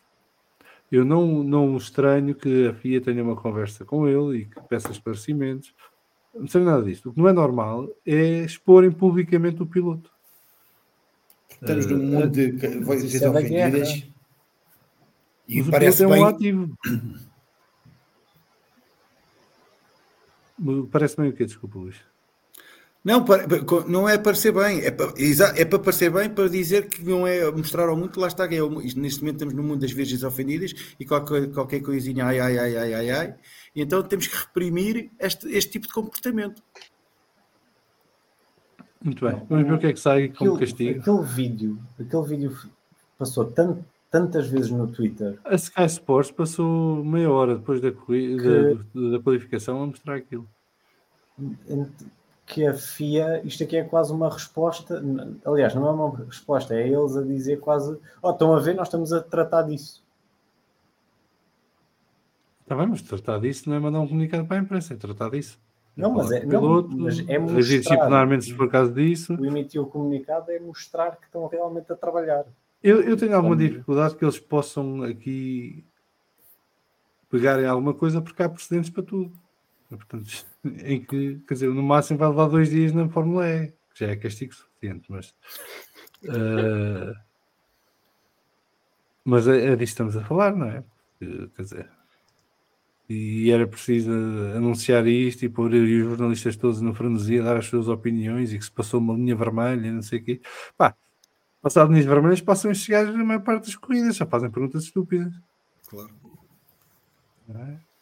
E deixam os pilotos em situações caricatas, tipo no final da corrida saem dos carros todos rotos e levam com perguntas que, enfim, mas pronto. O Miguel Gonçalves, basicamente o único ponto concreto é o de não ter ido direto à pesagem, apesar de no Twitter também terem referido o facto de ter ido direto à ambulância no final da corrida. Sim, mas isso foi no final da corrida, isto foi na qualificação de sexta-feira, esta situação. Portanto, não sei. Vamos ver o que é que vai dar e se haverá alguma ação da parte da FIA no sentido disciplinar com o Lance Stroll ou se fica tudo em águas de bacalhau e segue para a frente. Muito bem. Já só nos sobra o nosso VFF1 Memória.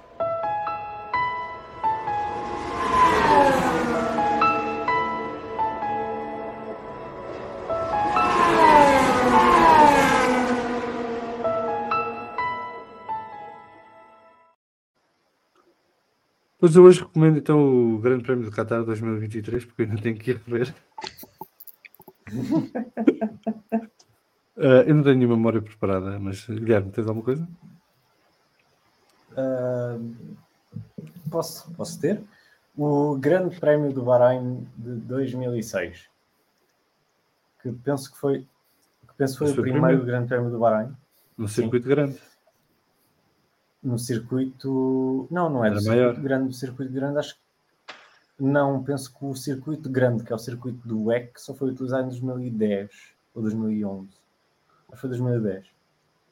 Mas era diferente o circuito, não era? Era diferente. Era diferente, tinha mais curvas. Eles a seguir à curva 4 entravam mais para o meio para o miolo do circuito. Foi uma grande batalha entre os dois candidatos ao título desse ano, que é Schumacher contra Fernando Alonso. O jovem Fernando Alonso ganhou. O jovem Alonso, campeão do mundo nessa altura. Mas era jovem na mesma. Foi rookie há 3 anos, não pode ser jovem em 2005 ou 2006. Diogo Gonçalves a perguntar: eras nascido em 2006, Leão? Era. Mas essa corrida fica-me na memória, obviamente, por causa do Kimi Raikkonen no McLaren, que penso que arrancou do último lugar, porque ele na qualificação teve um acidente estranho, onde a roda traseira saltou, e até dá para ver, a roda vai para baixo do carro e o carro manda um salto assim, estranho. Mas o Kimi Raikkonen nessa corrida faz uma recuperação incrível. Penso que ele acaba em terceiro lugar, agora não tenho a certeza, mas a recuperação dele é excepcional e vale a pena ver a corrida só mesmo por causa dessa performance dele. Muito bem. Luís? Eu vou um bocadinho mais antigo. Estamos no fim de semana do Grande Prémio dos Estados Unidos. Grande Prémio de Detroit, 1982. Grande corrida. Tivemos tudo nesse fim de semana. Este foi o que derreteram as rodas? Não, este foi Dallas. Não, este foi aquele que o John Watson saiu 17º e ganhou a corrida interrompida, a meio da corrida com bandeira vermelha, e depois somavam-se os tempos. Tiveram só havia treinos à sexta e ao sábado, só fizeram os treinos do sábado. E a recuperação do John Watson é qualquer coisa de extraordinário. Ele parte 17º e ganha a corrida, frente ao, já não me lembro quem é que era, que é Rosberg, talvez. E nesse ano era uma coisa gira. Havia 4 construtores de pneus a correr. Era a Michelin, a Goodyear, Não pode. Michelin, Goodyear, Pirelli e a Avon. Estás a mentir, só a Pirelli é que pronuncia. Eu lembro-me Bem. desse grande prémio, foi muito giro. Se João. puderem ver, está na net. A minha mais recente, que é o Grande Prémio do Canadá. Já não me lembro que ano que o Button ganhou na última volta, mas que durou para aí 6 horas. 2011. Também aconteceu. 2011. Exato. Pá, também aconteceu de tudo. De tudo o que envolve chuva, não é? Não sei, acho que todo o Grande Prémio, acho que é raro atualmente. Ainda há, mas é raro. Grande Prémios é que haja tantas mudanças que pilotos partem de último sem ser com carro. Na altura não era o carro mais rápido. E chegam a primeiro. Teve a presença com este Grande Prémio, não foi no McLaren, neste Grande Prémio foi com o Mercedes, mas com o Hamilton se envolveu com o colega de equipa e ficou pelo caminho. E com o colega de equipa depois foi uma boa recuperação, mas nesse caso o McLaren acabou por ganhar na última volta. E acho é um bocado por aí para relembrar também uns outros bons tempos da McLaren, já que a McLaren agora está em alta. O Guilherme também deve ter gostado dessa corrida, imagino eu. Só para dizer que nesse grande prémio de Detroit quem ganhou foi o John Watson no McLaren. Sim, Por isso sim, hoje sim. a regra toda a gente tem de ser. O teu não foi o McLaren a ganhar. Hã? A tua memória não foi o McLaren a ganhar. O meu, estranhamente não foi. Daqui, estranhamente não foi. Só quero dizer é que esse pódio do Button não conta para os 500 pódios da McLaren. 501.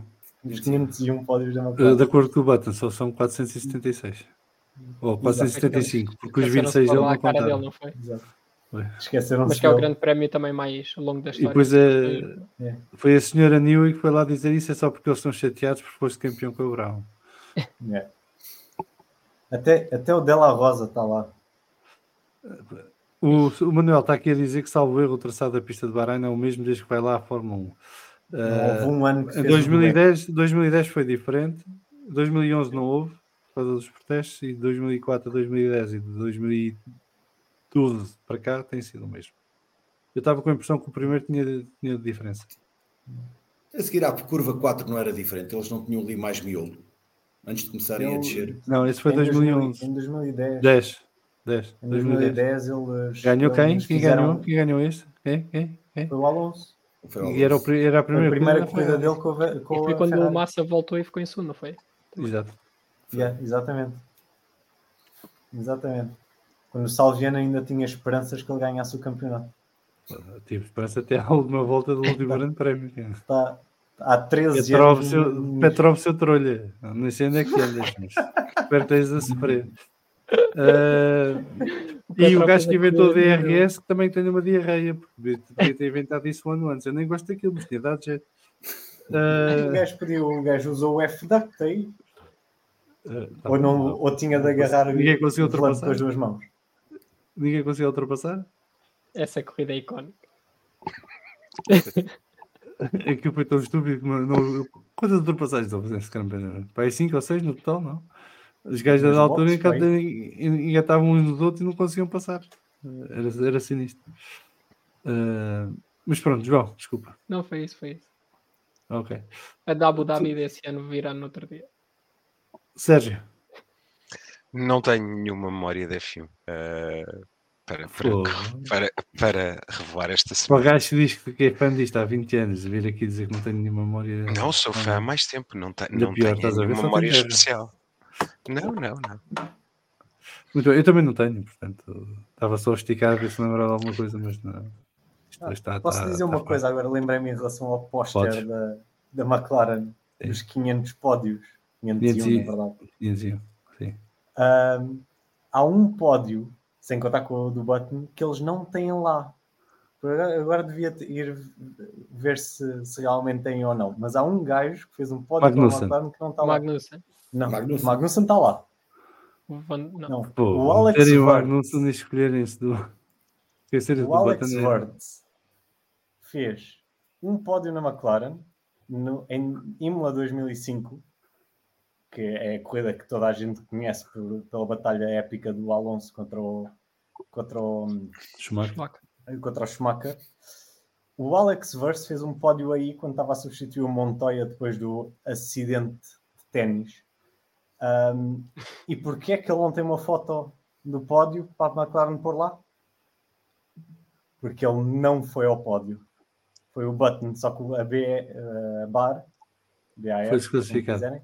Foi desclassificada. Por isso eles não têm foto do Verts no pódio, porque ele não foi ao pódio, mas faz parte. Mas foi ao pódio com o Benetton, não foi? Ou com o Renault? Com o Benetton foi. Você podiam pôr uma foto dele. Acreditar. Não, mas pelo menos ele tem uma foto dele no pódio, não é? Sim, sim. Era triste o único pódio da tua carreira ser um pódio com a foto, porque não foi. Acho que isso é pior do que o Hülkenberg que não tem pódios sequer. Ao mesmo nível. Não. O Hülkenberg pode se gabar de ser o gajo com mais corridas sem pódios na história da Fórmula 1. O gajo que fez um pódio, mas não apareceu porque não tinha sido ele a fazer pódio. É mais complicado. Diz-me, estavas a perguntar qualquer coisa? Acho que agora o não, um piloto qualquer que também ganhou. Desculpa. Não, força. Um piloto ganhou uma corrida também depois do outro ser desqualificado e foi a única vitória, ou não? Não sei, o Fisichella, não? Não, o Fisichella ganhou uma corrida, ganhou essa. Estás a falar? Acho que foi o Fisichella que ganhou a corrida e na corrida seguinte que vê-se o. Já não a de entregar-lhe o troféu na reta da meta. Sim. O Raikkonen. Brasil 2003. Foi Brasil, sim. Em que houve aquele espetório do Alonso com o Weber? Com o carro do Weber, sim. Com o pneu mas do essa carro quem é que acabou por ganhar? Foi o Fisichella ou o Raikkonen? Foi Fisichella. O Raikkonen teve de dar o troféu em Imola. O Raikkonen ganhou na corrida, no dia. Sim, mas e o depois Fisichella foram ganhou rever mais alguma corrida? Isso não foi por causa de aplicarem a classificação da volta anterior. Um erro do countback. Mas sim, o Physical ganhou. Ganhou com a Renault. Com a Renault, sim. E com a Force India chegou a ganhar, né? Não. Ou foi só o Pole na Bélgica? Não ganhou uma. Ficou em segundo, atrás do Raikkonen. Não, ficou em segundo. Eu acho que fez pole position. Isso fez em Spa, Pole. E ficou em segundo nessa, mas nunca ganhou. A Force India nunca ganhou nenhuma corrida sem ser com o Pérez, quando já era Racing Point. Muito bem. Pronto, está feito por hoje, já chega de memórias. Guilherme, Luís, Sérgio e João, muito obrigado pela companhia, sempre um gosto ter-vos cá e ainda faltam 5 grandes prémios, portanto ainda vamos ter mais, até dia 20 de dezembro, já sabem, podcast, depois só pode. Agradecer a quem nos seguiu aqui em direto no Fórum TSF, mandar um abraço aqui ao Pedro Amar, que veio deixar o like e que amanhã vai ouvir em podcast e espero que se divirtas. O Manuel está aqui, caro Guilherme, quando o Button foi desclassificado em Imola, quem ficou com o terceiro lugar foi o Weber, número 88. Não, foi o Forte. Pronto, e com esta nos despedimos. Não. Até para a semana, boa noite. Diz lá. Rápido, tens de ser rápido. Foi o Alexander Wurz, foi. Foi o Wurz, pá. Foi o Wurz. O Weber estava na Williams em 2005, aquela treta não andava. Muito bem. Que eu não acredito em quem quiser, porque isto vai fechar por aqui. O João Abreu também tomou a partida do Guilherme, disse que não, foi o Wurz. Portanto, in Wurz we trust. Está feito o que vamos falar de fundo por hoje. Voltamos para a semana, na próxima quarta-feira, às 21 horas, Portugal Continental, na antecâmara do Grande Prémio dos Estados Unidos em Austin. Terá corrida sprint, é isso? Sim, correto. São 2 sprints seguidas, é estranho. Sim. Muito bem. Até lá vai ser o podcast da NASCAR. Estamos nos playoffs, top 8. Agora começa a doer. Vamos ter a corrida de Las Vegas que interessa este ano, que é este fim de semana, na primeira corrida desta última ronda antes da final. E está emocionante o campeonato. A Toyota parece ter os melhores carros nesta altura, mas com muita luta ali do Chevy e do Sport que continuam em prova. E recomendo que vejam a corrida, será na Sport TV no domingo à noite. E o debrief está disponível em podcast e no YouTube desde domingo à noite ou segunda de madrugada. A Inês Oliveira Martins e o João Amaral fizeram a análise deste Grande Prémio do Qatar em maior detalhe e com mais atenção às várias incidências da corrida. E, se ainda não ouviram, convido-vos a fazer. Já sabem, se puderem, tornem-se patronos do podcast, no patreon.com/vff1. Quem se tornar patrono até o dia 19 de dezembro, entra no sorteio no dia 20 de dezembro do chapéu autografado pelo Lance e pelo Nando, pelo Fernando, o rei da Fórmula 1, o chapéu da Aston Martin novinho, estrear, assinado pelos dois, será então sorteado no dia 20 de dezembro, no último episódio deste ano do podcast. Há mais corridas este fim de semana, certamente, mas eu não faço ideia quais são, mas recomendo que vejam todas e que se divirtam. Nós ficamos por aqui então. Beijinhos e abraços e até breve.